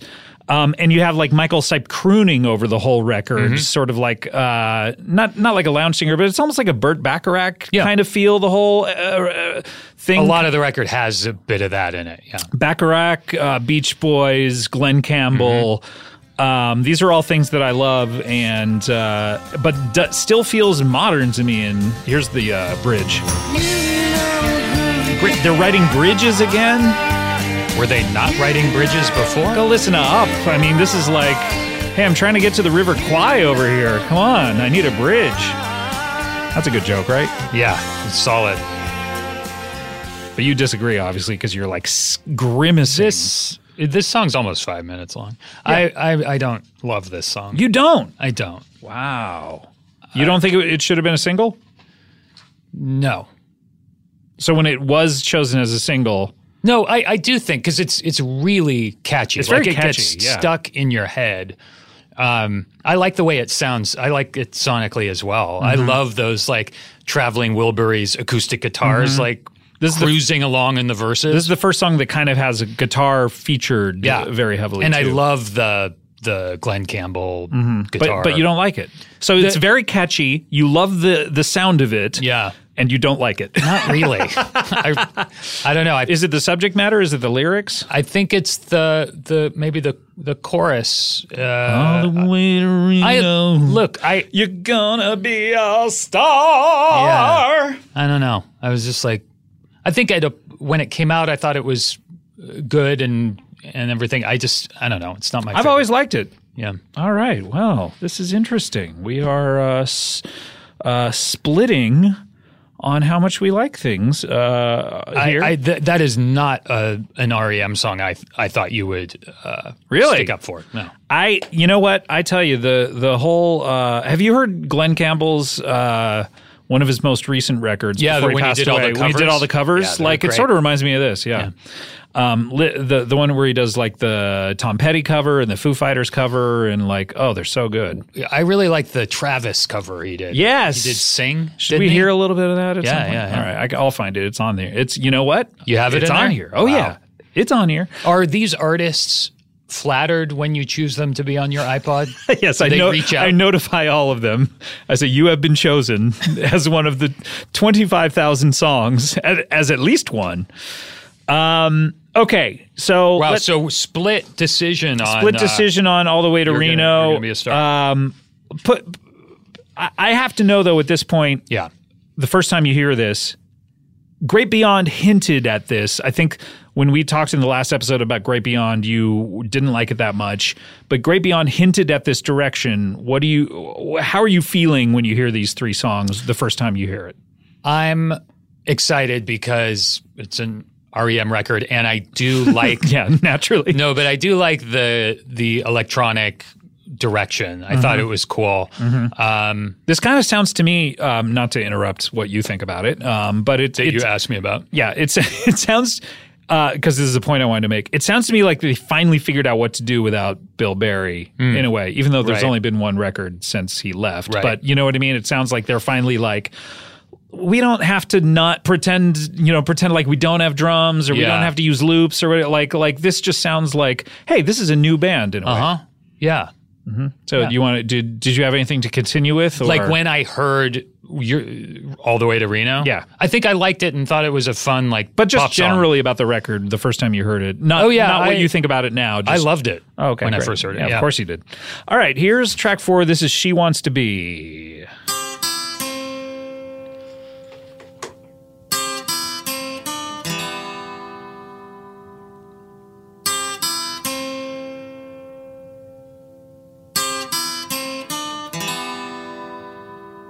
It's not that she walked away. Her world got smaller. All the usual places, the same destinations. Only something's changed. It's not that she wasn't awarded pomegranate afternoons, Mingus, Chet, Baker, and Chess. It's not a stampede in fortune, a grim affectations. She's off on the right, but she knows now it's greater than the whole of the past. It's greater, and now she knows. Kick it! She Wants to Be. This is the chorus. Yeah, let's hear a little bit of the chorus. She just wants to be somewhere. She just wants to be. She just wants to be somewhere. She just wants to be. It's not. All right, what do we think of She Wants to Be? She just wants to be another one of the songs that is not my favorite. This is where the sequencing goes awry for me, because you've had 3 like songs in a general mood, and then this one kind of returns to a little more traditional REM instrumentation of the bing bong bong guitar. Sounds a little bit modern on the chorus. I like the chorus a lot. Really? Yeah, I like the choruses. The verses are not my favorite. This to me, if this were front loaded like U2's record, All That You Can't Leave Behind, a little bit more, where it had like all the good songs in the first 6, and this were in were a little bit later, then I like it more. I think this album would have been a little more successful if they would have put the singles up a little earlier. But this is one that, look, this is not going to be a surprise to you. I made a new resequencing, and did I. It makes the record for me. Yeah. Okay. I again, it's a song that's, fine. It's just not one of my favorite. And it is. Yeah, it's not one of my favorites. 5.5 minutes. It's over 5, but that's because of the pace of it. But I do like the melody. Yeah, it's. I just feel like they've done better of this. Yeah, before. Sure, but I like it. Not your favorite. No, like the song that's coming up here. Yeah, Similar Arena, great song. I like this song a lot too, but I will say the 1-2 punch of this preceded by this. Yeah, it's weird. On track 4 and 5 it's weird. Is bad sequencing. This is Disappear. Yeah, this is a great song. I dragged my feet across the sea, jumped out the passenger side. The only thing worth looking for is what you find inside. But that had not yet appeared, lost, invisible here. Tel Aviv and Agadir, turned in for Olamos before I learned to see the vanishing point.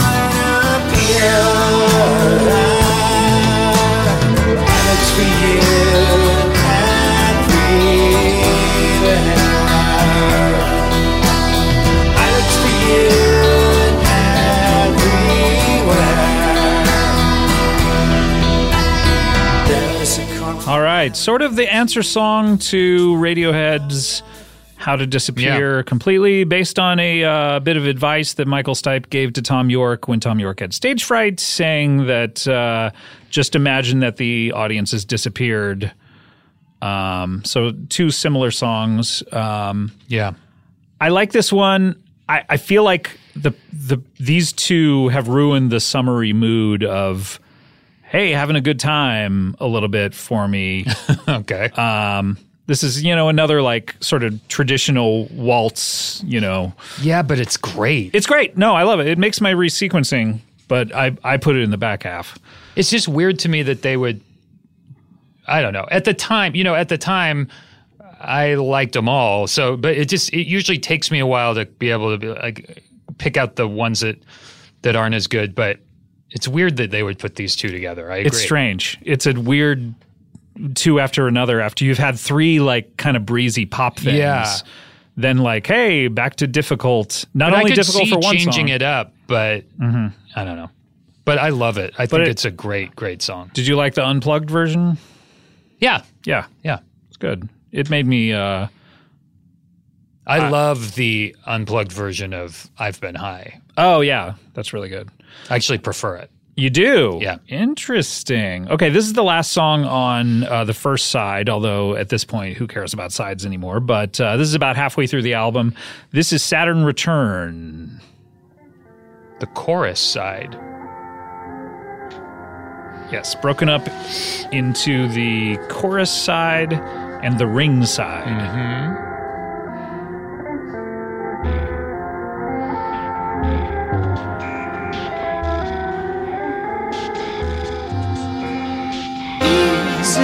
To poke yourself square in the eye, harder to like yourself, harder to try. These are disposers, postcards, and me up and roses, $1 stamp.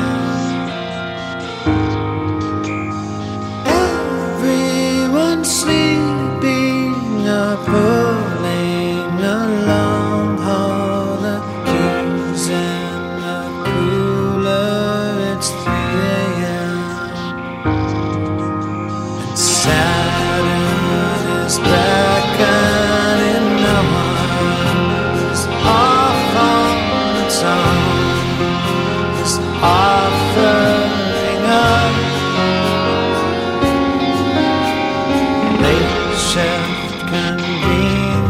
Can we talk yet or no? Yeah. Oh, okay. Oh, I was just looking at. Oh, no, I just wondered if there was a moment you wanted to hear.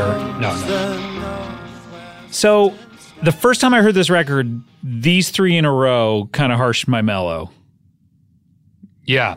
But, Okay. But I like all three of them. Mm-hmm. But just I was kind of like, oh, man, those first three songs I loved. Uh-huh.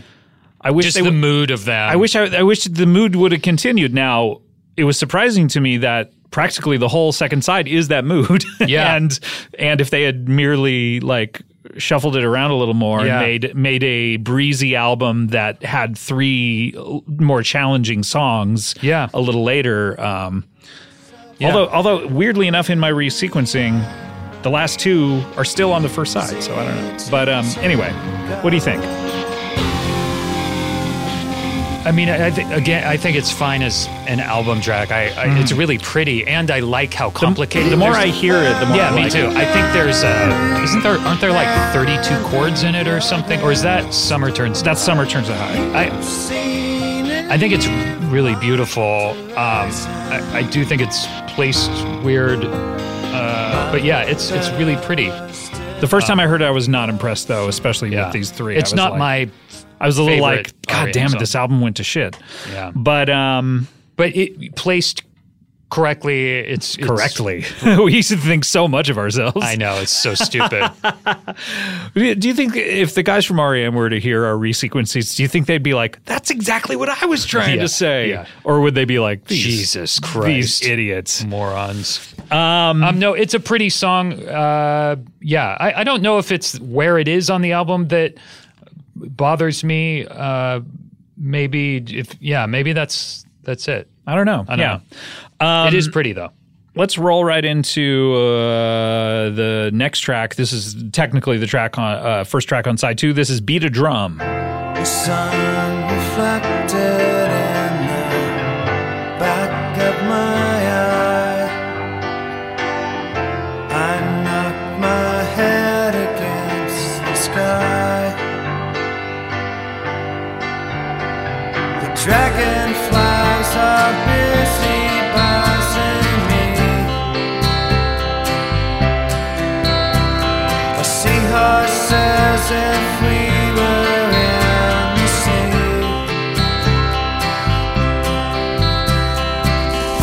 Halfway from coal, halfway to diamond. My fall knocked a mean chip out of me. Gathered in as far as I can reach. Perched upon the precipice, and this is what I see. This is all I want, it's all I need. This is all I am, it's everything. This is all I want, it's all I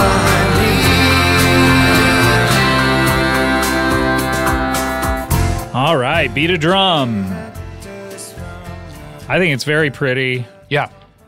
Got some really cool Beach Boys-y Glenn Campbell chord changes. To my point that I was talking about in the Up record or the Up episode, this sounds like a Beach Boys inspired song to me without being a total like we're going to use every bit of the Beach Boys like instrumentation and vocal harmonies. This just sounds inspired, you know what I mean? Yeah, but sometimes in order to Oh, boy. get that inspiration, you have to go a little too right, far. Stephen Hawking. No, but I think you calling At My Most Beautiful just a Beach Boys pastiche is a little unfair too. Someone wrote to me and said they're a big REM fan and saying to hear Scott Aukerman say that it sounds like Mouthful of Sores was both infuriating and very correct.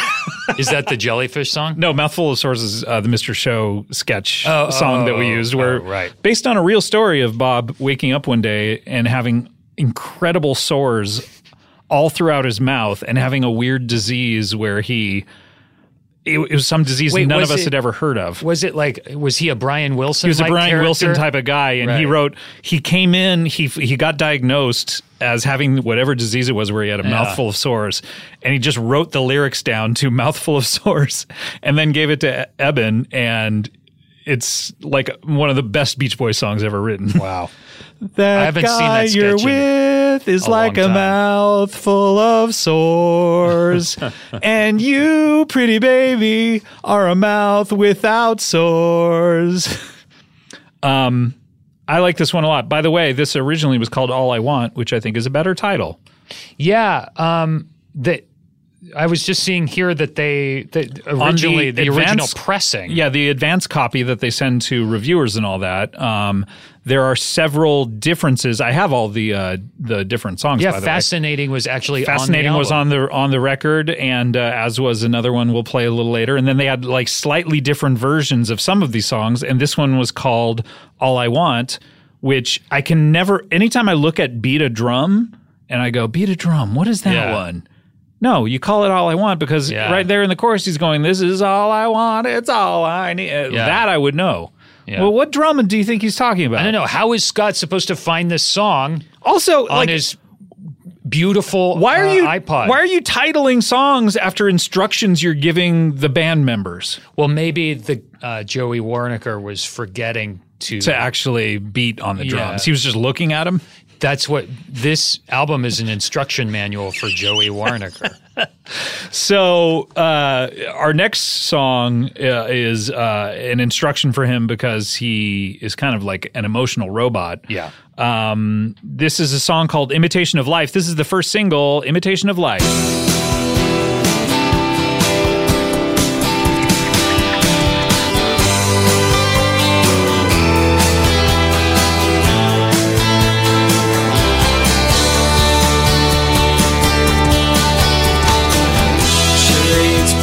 Water high and sound, named by a poet, imitation of life. Like a koi in a frozen pond, like a goldfish in a bowl. I don't want to hear you cry.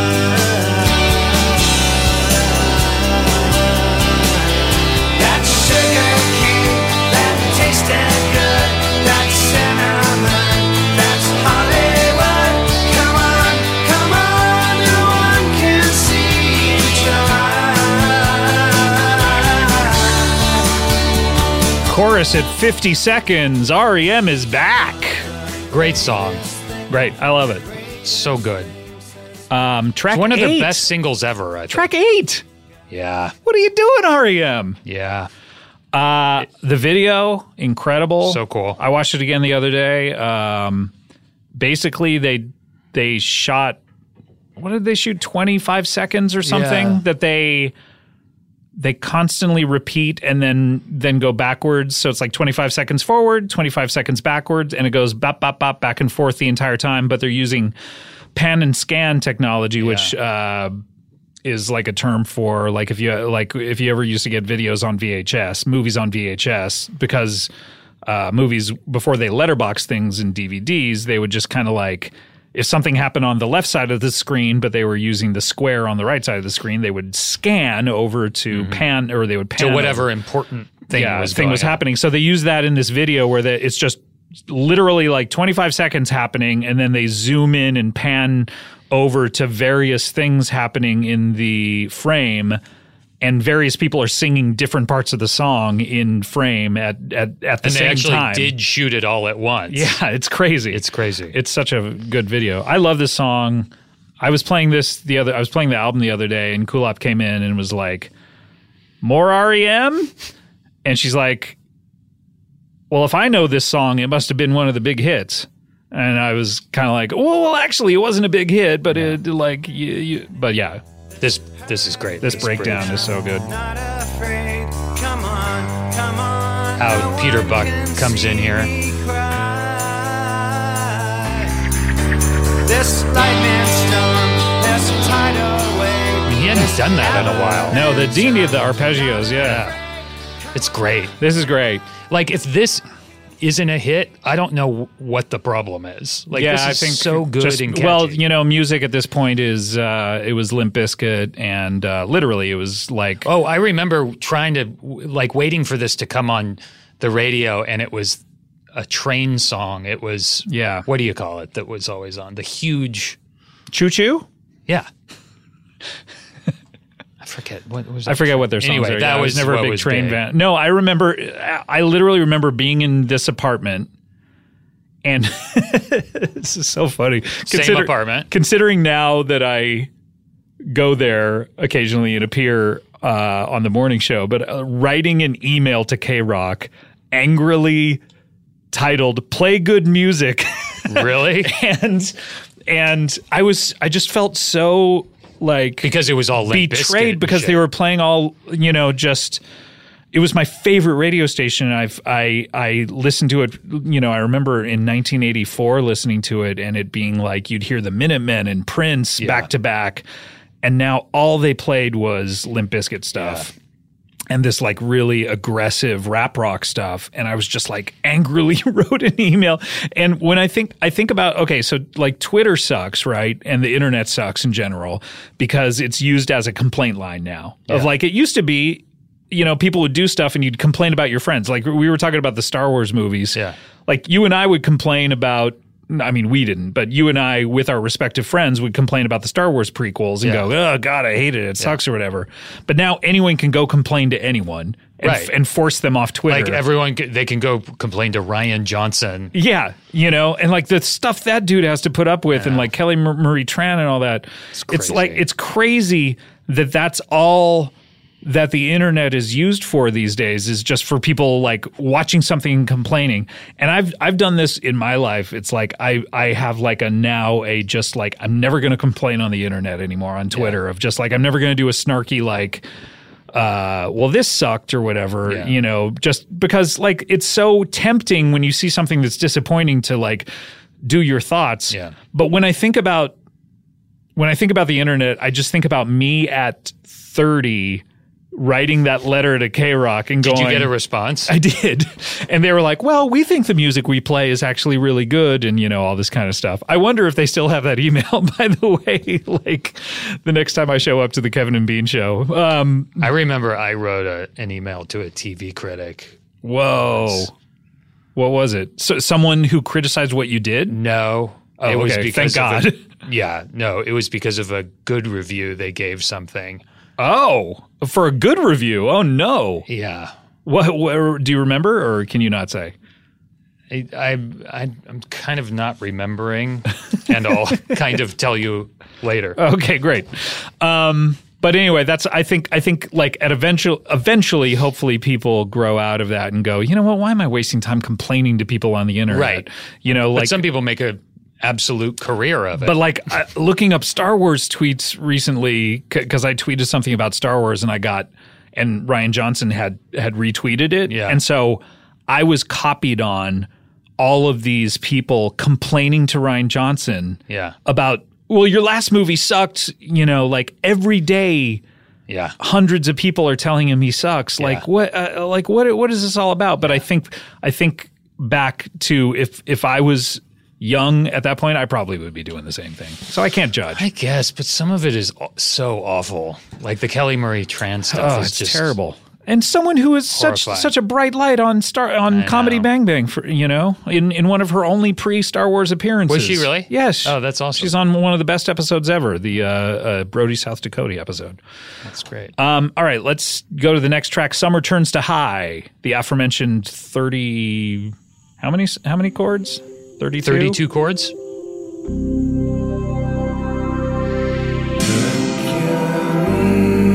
Is rising still, turn the fan on high.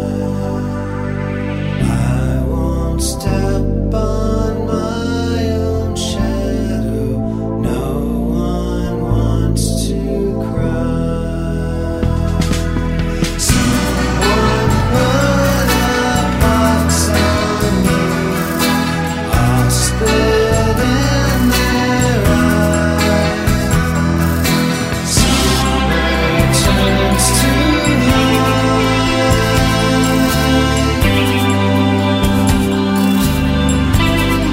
Some more Beach Boys-y type stuff, but I think still in that sort of modern sound. Yeah. I have to admit I like the demo better.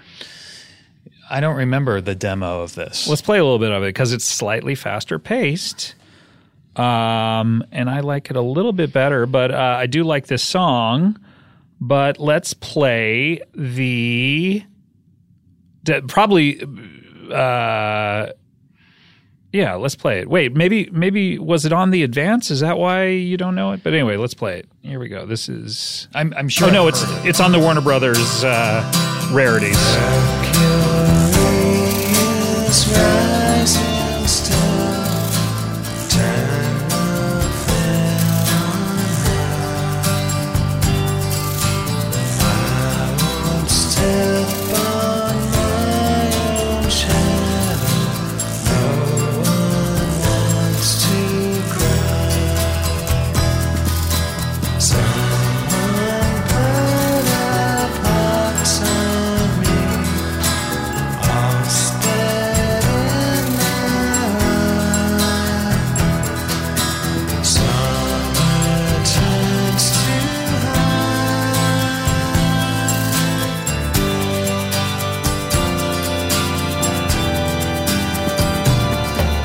What do you think?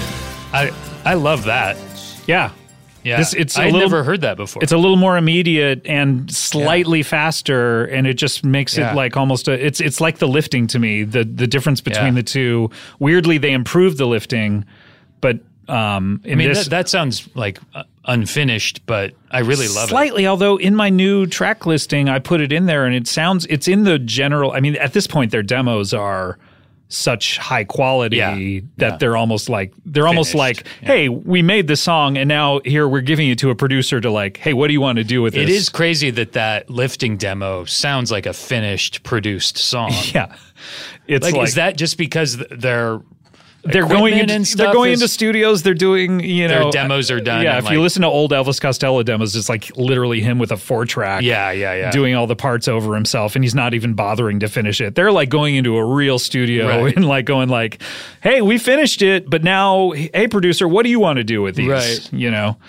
I love that. Do you not like the original that much? No, I think it's pretty and stuff, but it's not. But that version, I will tell you, I was the real version. I was kind of like, I don't know if I like this song, and then I had these alternate versions on in the background, and when this one came up, I perked up and I was like, I like this song. Yeah, I never. It's on the Warner Brothers rarities. Yeah, check it out. That's so cool. This is the next track. We have 3 more. This is Chorus and the Ring.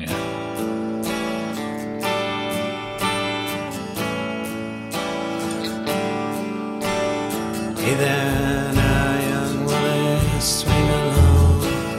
Quote the scriptures, keep them guessing which bit you crawled from. Justified. Just deny, was it fine? Your time has come. What have you done? What have you done? That's when the insults start to sting. You can't remember anything. The chorus, chime in the Greek chorus, the machine of God, singing.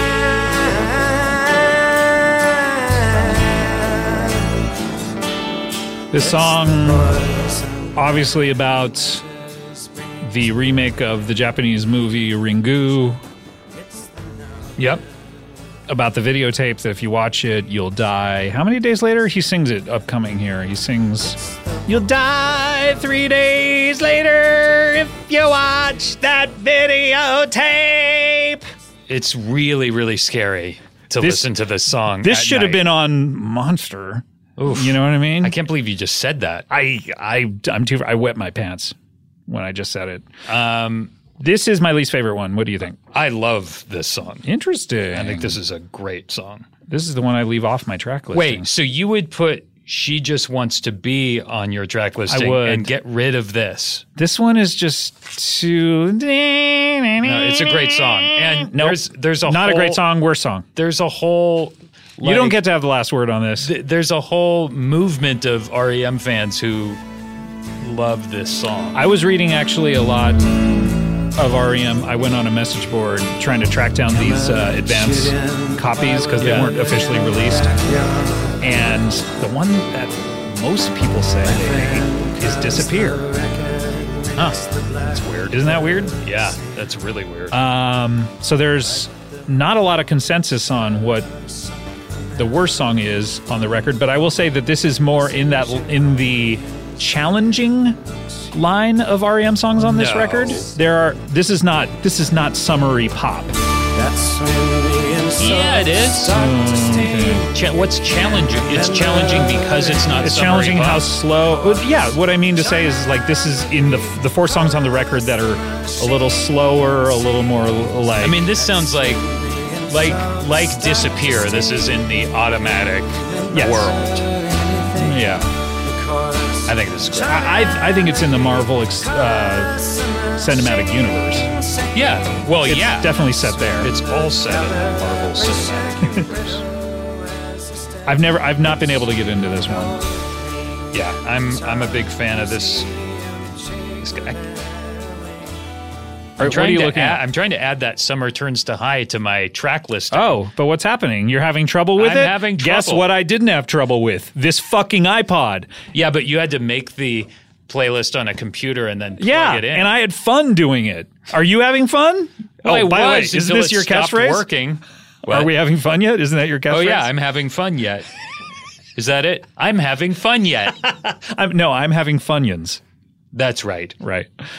Okay, let's go to, this is the third single. Weirdly enough, almost 6-minute song is the single, but it's one that I really like. This is I'll Take the Rain.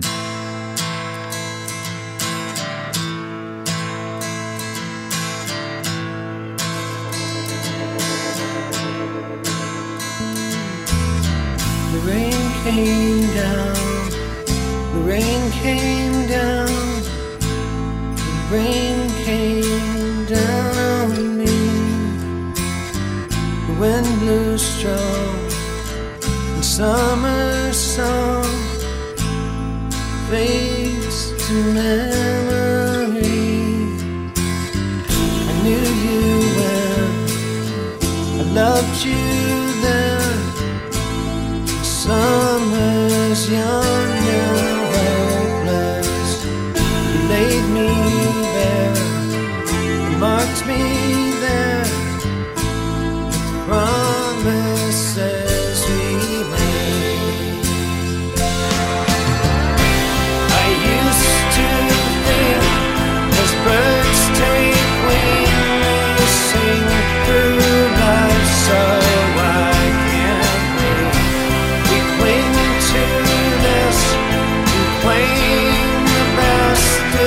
This is what you're offering. I'll take the rain, I'll take the rain.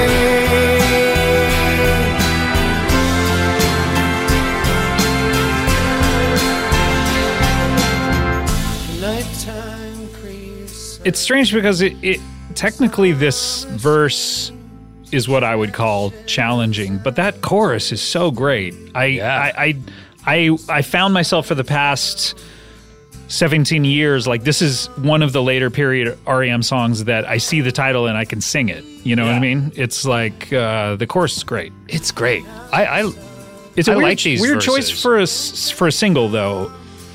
It seemed like, I mean, their singles are so spread out looking at the dates here. Yeah, this and one this was after in November. Yeah, it came out in May. Like they only released 3 singles. Yeah, there are more obvious choices for a single, but at the same time, this chorus is really catchy. I think. I mean, this feels like just a great. Say something inspiring because the music is. Do a speech. Yeah, it's great. It's weirdly like late in the album, and I don't know. It doesn't feel like this album either, does it? I know what you mean in terms of the summary. It feels a little more like traditional REM. Which I love. I know you love traditional REM. We're making a whole podcast about it. Do you think it's too long? No, 6 I've minutes? always liked it. It's just for a single 6 minutes is weird. But didn't they make a short version of it for the single? I don't know. I'm not sure. It's kind of in the Everybody Hurts vein of, Yeah. So here's The Glenn Campbell guitar solo. like I love this guitar tone on this record. This Yeah, whole, me too. Like we're doing westerny. And the strings are amazing on this. I wonder if this was like the second single put out quickly after Imitation of Life, if it would have. If they did lifted an a little edit bit. of it, I wonder if they could lift. I thought there was an edit. of There it. might be. I wonder if they could lift 2 minutes out of it. It would be interesting. Anyway, Great I like song. it. Great song. Let's go to the final song on the record. This is a Beach Ball. Ball.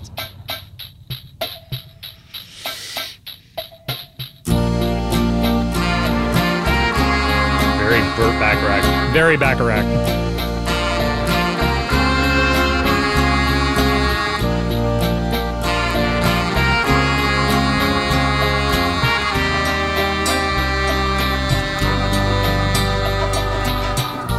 Two nights alive, the beach ball sat to fly.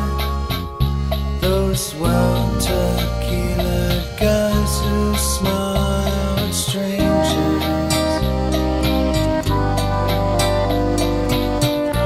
I Desiree, I Desiree, chérie. You give a little sneeze and dance the ra.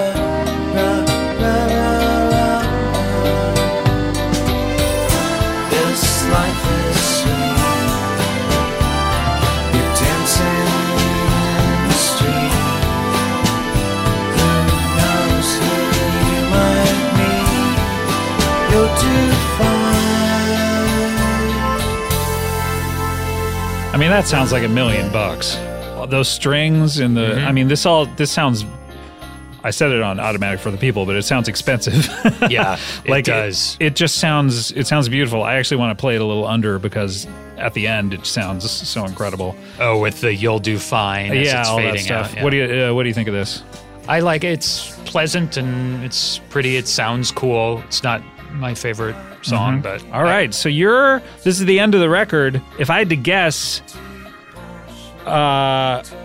you just think this album's okay. Well, the highs are incredibly high. Like But- I think "Imitation of Life" is one of their best singles ever, Mm-hmm. and I love like half the album. Mm-hmm. And the other half, I don't have a big problem with it. It's just not my fave. I think I love 3/4 of it, Yeah, it seems like you're. and the other quarter of it, I'd take off one of the songs. So if you were resequencing it, you we only will. took off We one. will. But I want to get into some of the Okay, B-sides just because before we resequence, we may use So some of these. How do you feel about this song in particular? I really like this song, Yeah. especially towards the end. I want to get towards the end. I'm gonna fast forward. Sorry, guys.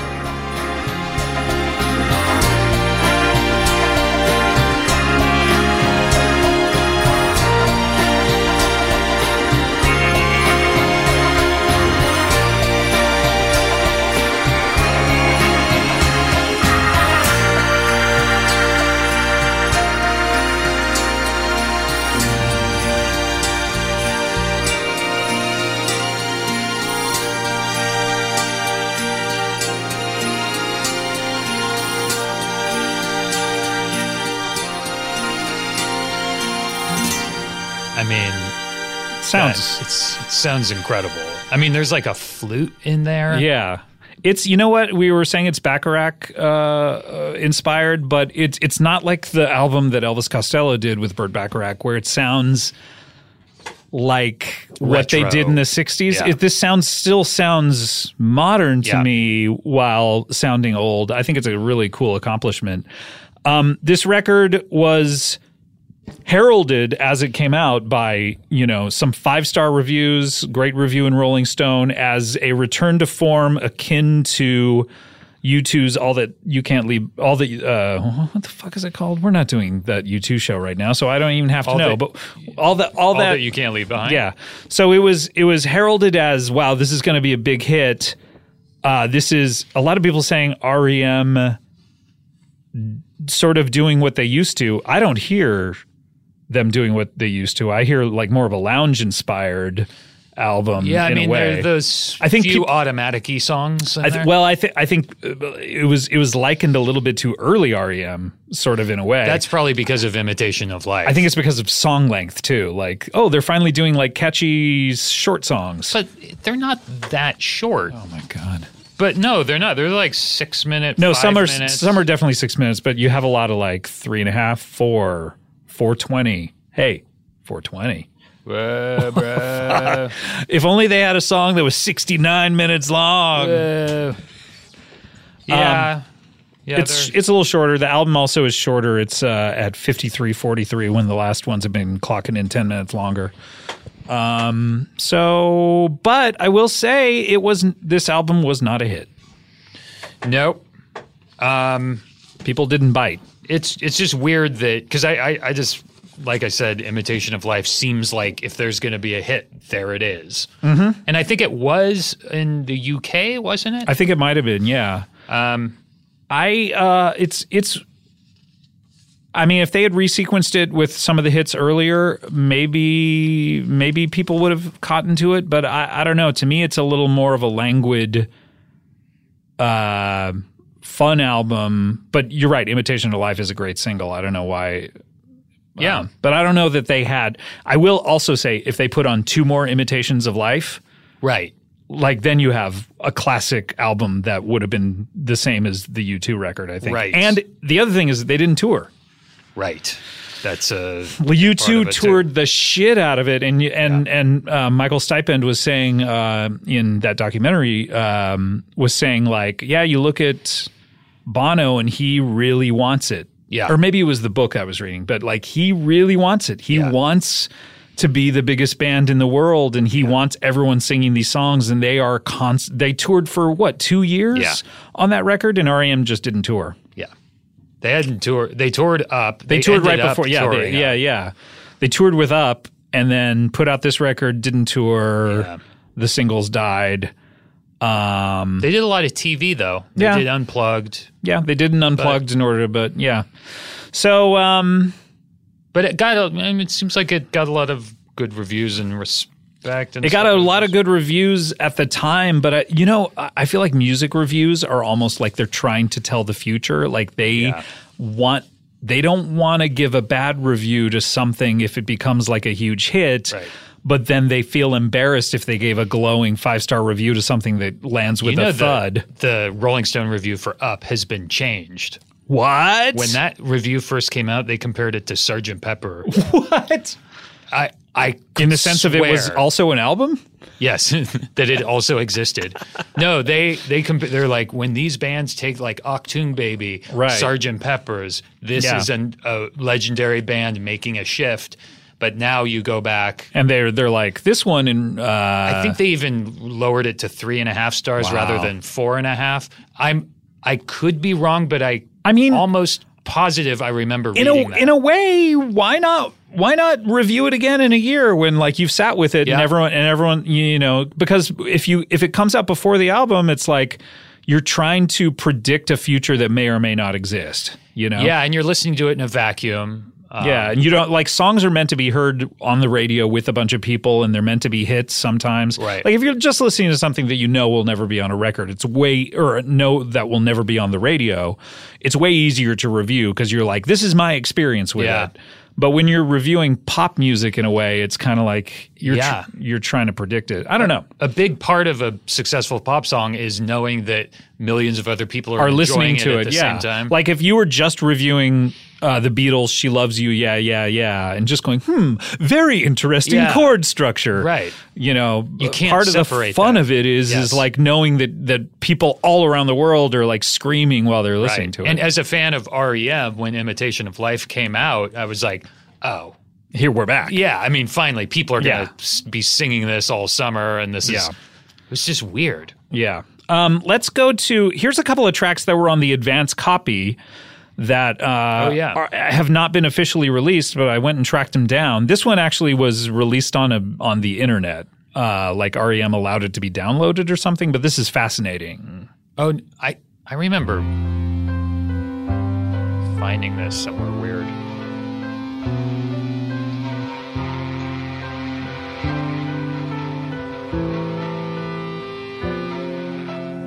I've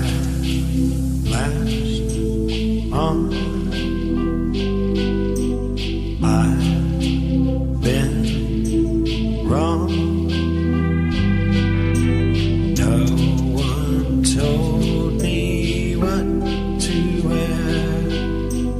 No one sent me home. Space age party, fascinating. Just don't fit in. Someone throw me anything. The oxygen is there. If you just could speak to me, just throw me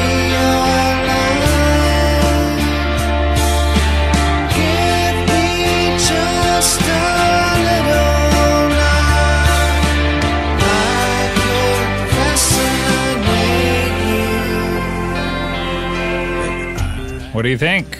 I've always loved this song. I'd put it on the record. Me too. I think late in the record. To me, it's the closer, but it's the Kira Sedgwick of the record to me.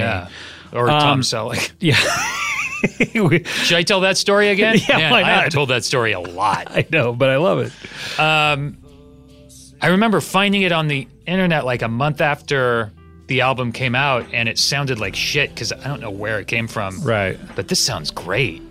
And they, weirdly, in the advance copy, the sequencing sucks in that too. Like this is in the middle or something. It's like I don't know what they're thinking with their sequencing. It's just, I mean, it's guys. almost Do you need professional sequencers? Like they get it right with their last two records. There's a band or a musician who wrote to me on Twitter who said for all of his future records he's going to consult me on the sequencing. He should consult me too. Hashtag me too. Time's up, fellas. There's something like corny about this that I really love. Like it's just big and open-hearted. You know what I meant with challenging when I talk about challenging? I think I'm talking about like minor key songs that aren't fast. Yeah. Like Imitation of Life, by the way, the verses on Imitation of Life are the exact chords of Driver 8. Oh yeah, I've but heard people say that. But that's minor key but done fast. It's the slow waltzes that are in minor keys that to me are challenging. Like fretless. Yeah. I've always loved those sad. My friend Patrick calls those songs REM sad bangers. Is it Patrick from SpongeBob? No. Patrick Bryce, director of The Overnight. Great movie. That's a good song. This is the other song that was on the advance copy. This is Freeform Jazz Jam. So this was on the album? Yes. That's so weird. And it's called Freeform Jazz Jam. The marijuana must be great in Vancouver. All right. That's it? That's it.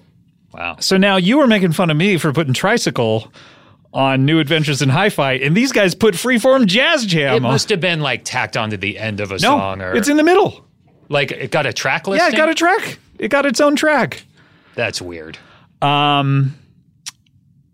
the way, Imitation of Life is about a minute and a half longer. Yeah, I want to hear on that. The original. I've never heard that. I'm not sure if I have it. Let's see. I don't think it's ever been out. Yeah, but I got all the stuff from. You got the long Imitation of Life? Yeah, I do actually. Do you want to hear it? Yeah.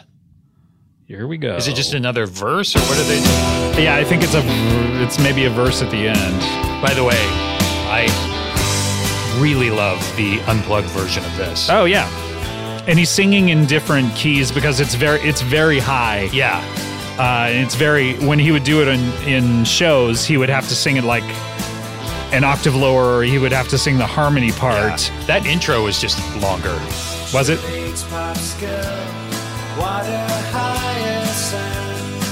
Mixed a little. A lot of these are mixed differently too. Is this on the rarities? No. Where'd you get this? Off the internet. Someone had the advanced copy and uploaded it. Yeah, this is weirdly mixed. Yeah.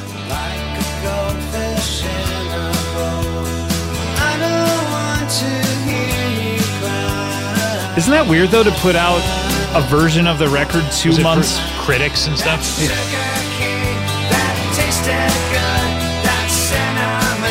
Oh, it's really different. Isn't it strange to change it this much in just 2 months of like... Sounds like they were just on a deadline or something and just remixed it. Although this is one of the only albums that they weren't on a deadline for. They just repeat the chorus. They repeat the chorus, yeah. Oh, they hold that till the end now.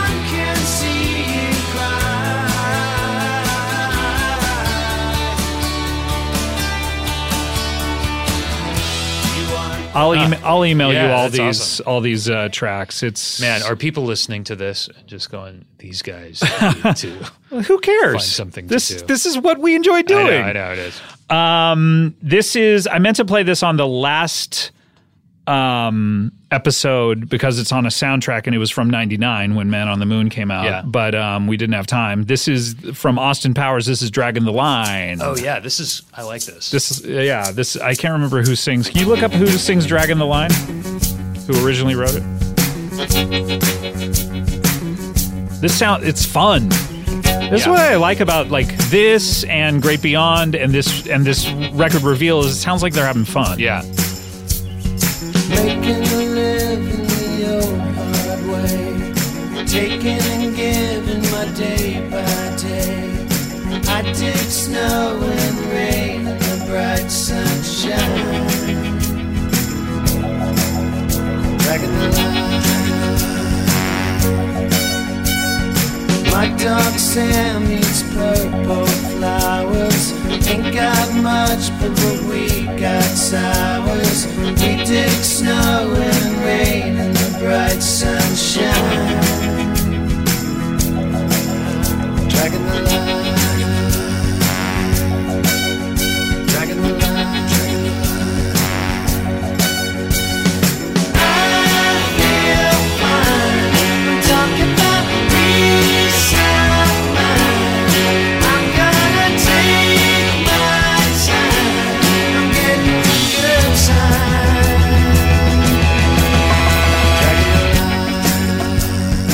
This is, of course, on the same soundtrack that Madonna's Beautiful Stranger is on, which I wonder if Patrick McCarthy had anything to do with that. Maybe. He might have. William Orbit produced that. I do love it. that. Don't get on mic. Do it in charades.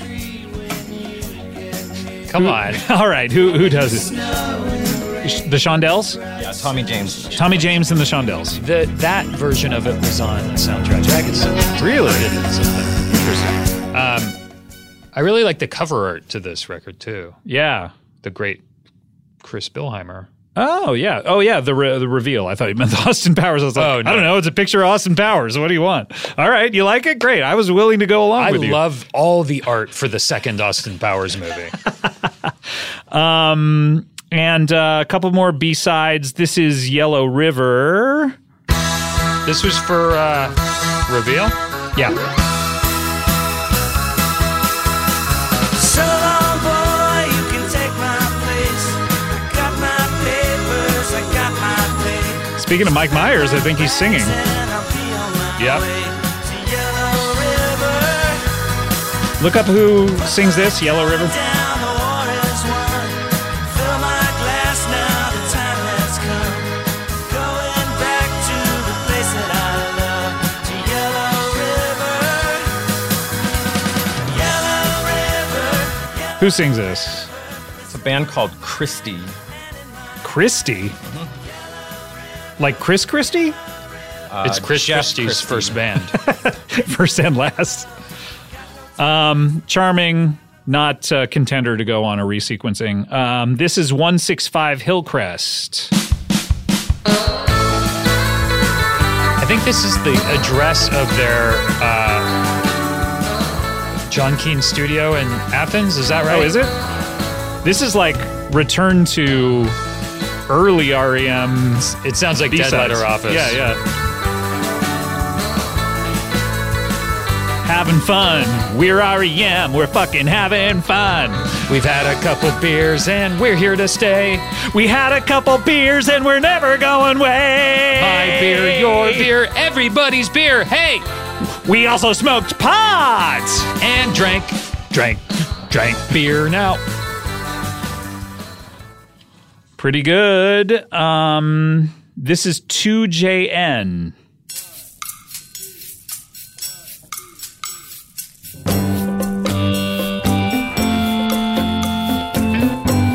It's an early lifting melody there. Oh, interesting. Oh, yeah.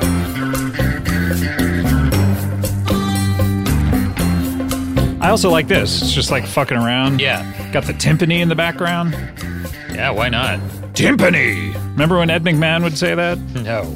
On the Jerry Lewis telethon? Anytime they wanted the tote board.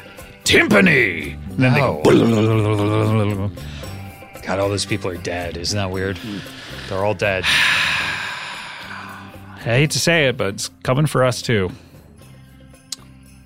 You think Great we'll place to end the show. You think we'll die on the same day? Probably. I hope so. Let's In an REM related accident. Yeah, I know, taking a plane trip to go see. Okay, those are all. We promised we'd play all the B-sides and everything, so we did it. All right, we want to get to the reveal different sequences. Do you have yours? Yeah. All right. Let's just say what they are. Okay, instead you of go playing first. songs. Okay. Are we going song by song, or am I just saying what my sequencing is? No, let's do it where we go song by song. Song by song. We Okay. don't have to play them. Yeah, got it. Okay, mine, the lifting starts. Me too. Okay. Imitation of Life. Me too. Whoa! I've Been High. Oh, mine's Disappear, number 3. Really? A little challenging for number 3 for me. Challenging. Jesus.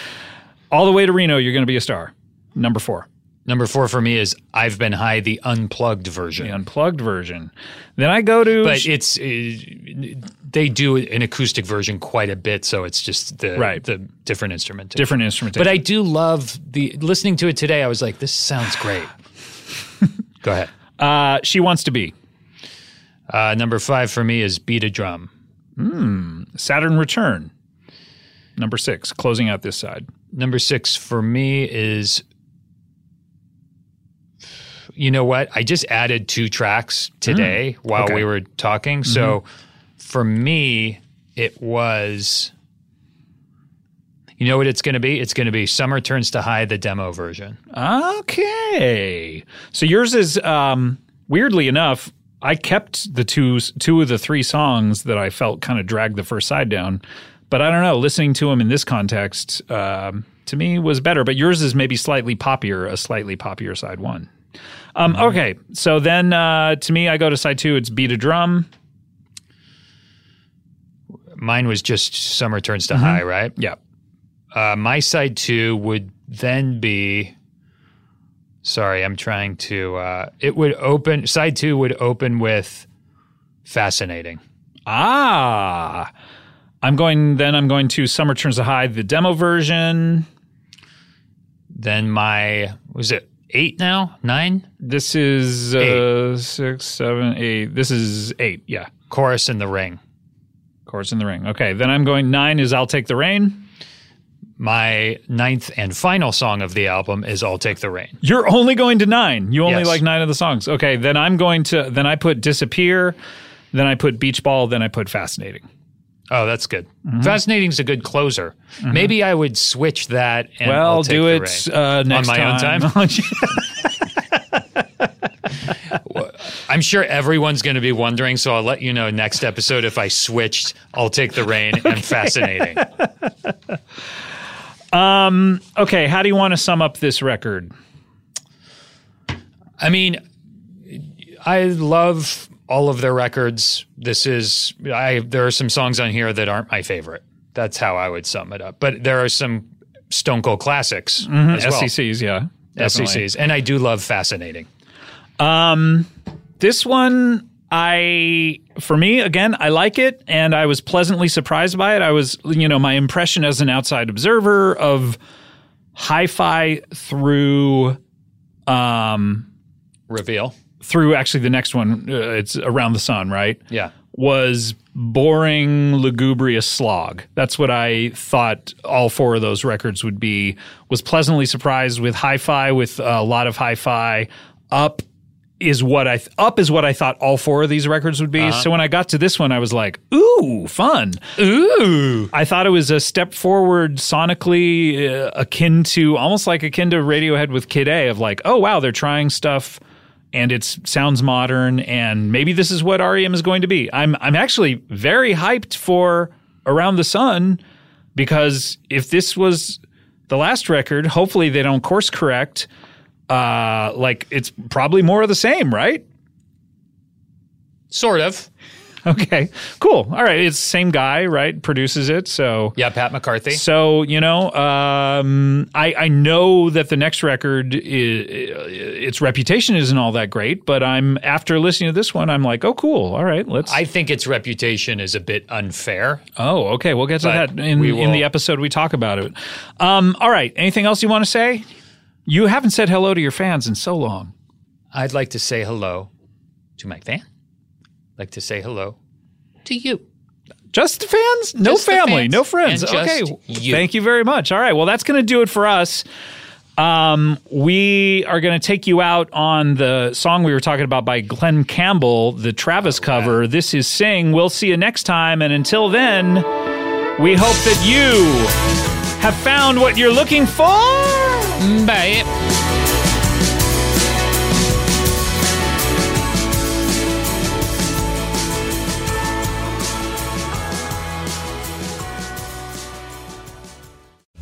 Hey Queeros, it's me, Cami Esposito, and I'm here to tell you about my podcast, Query.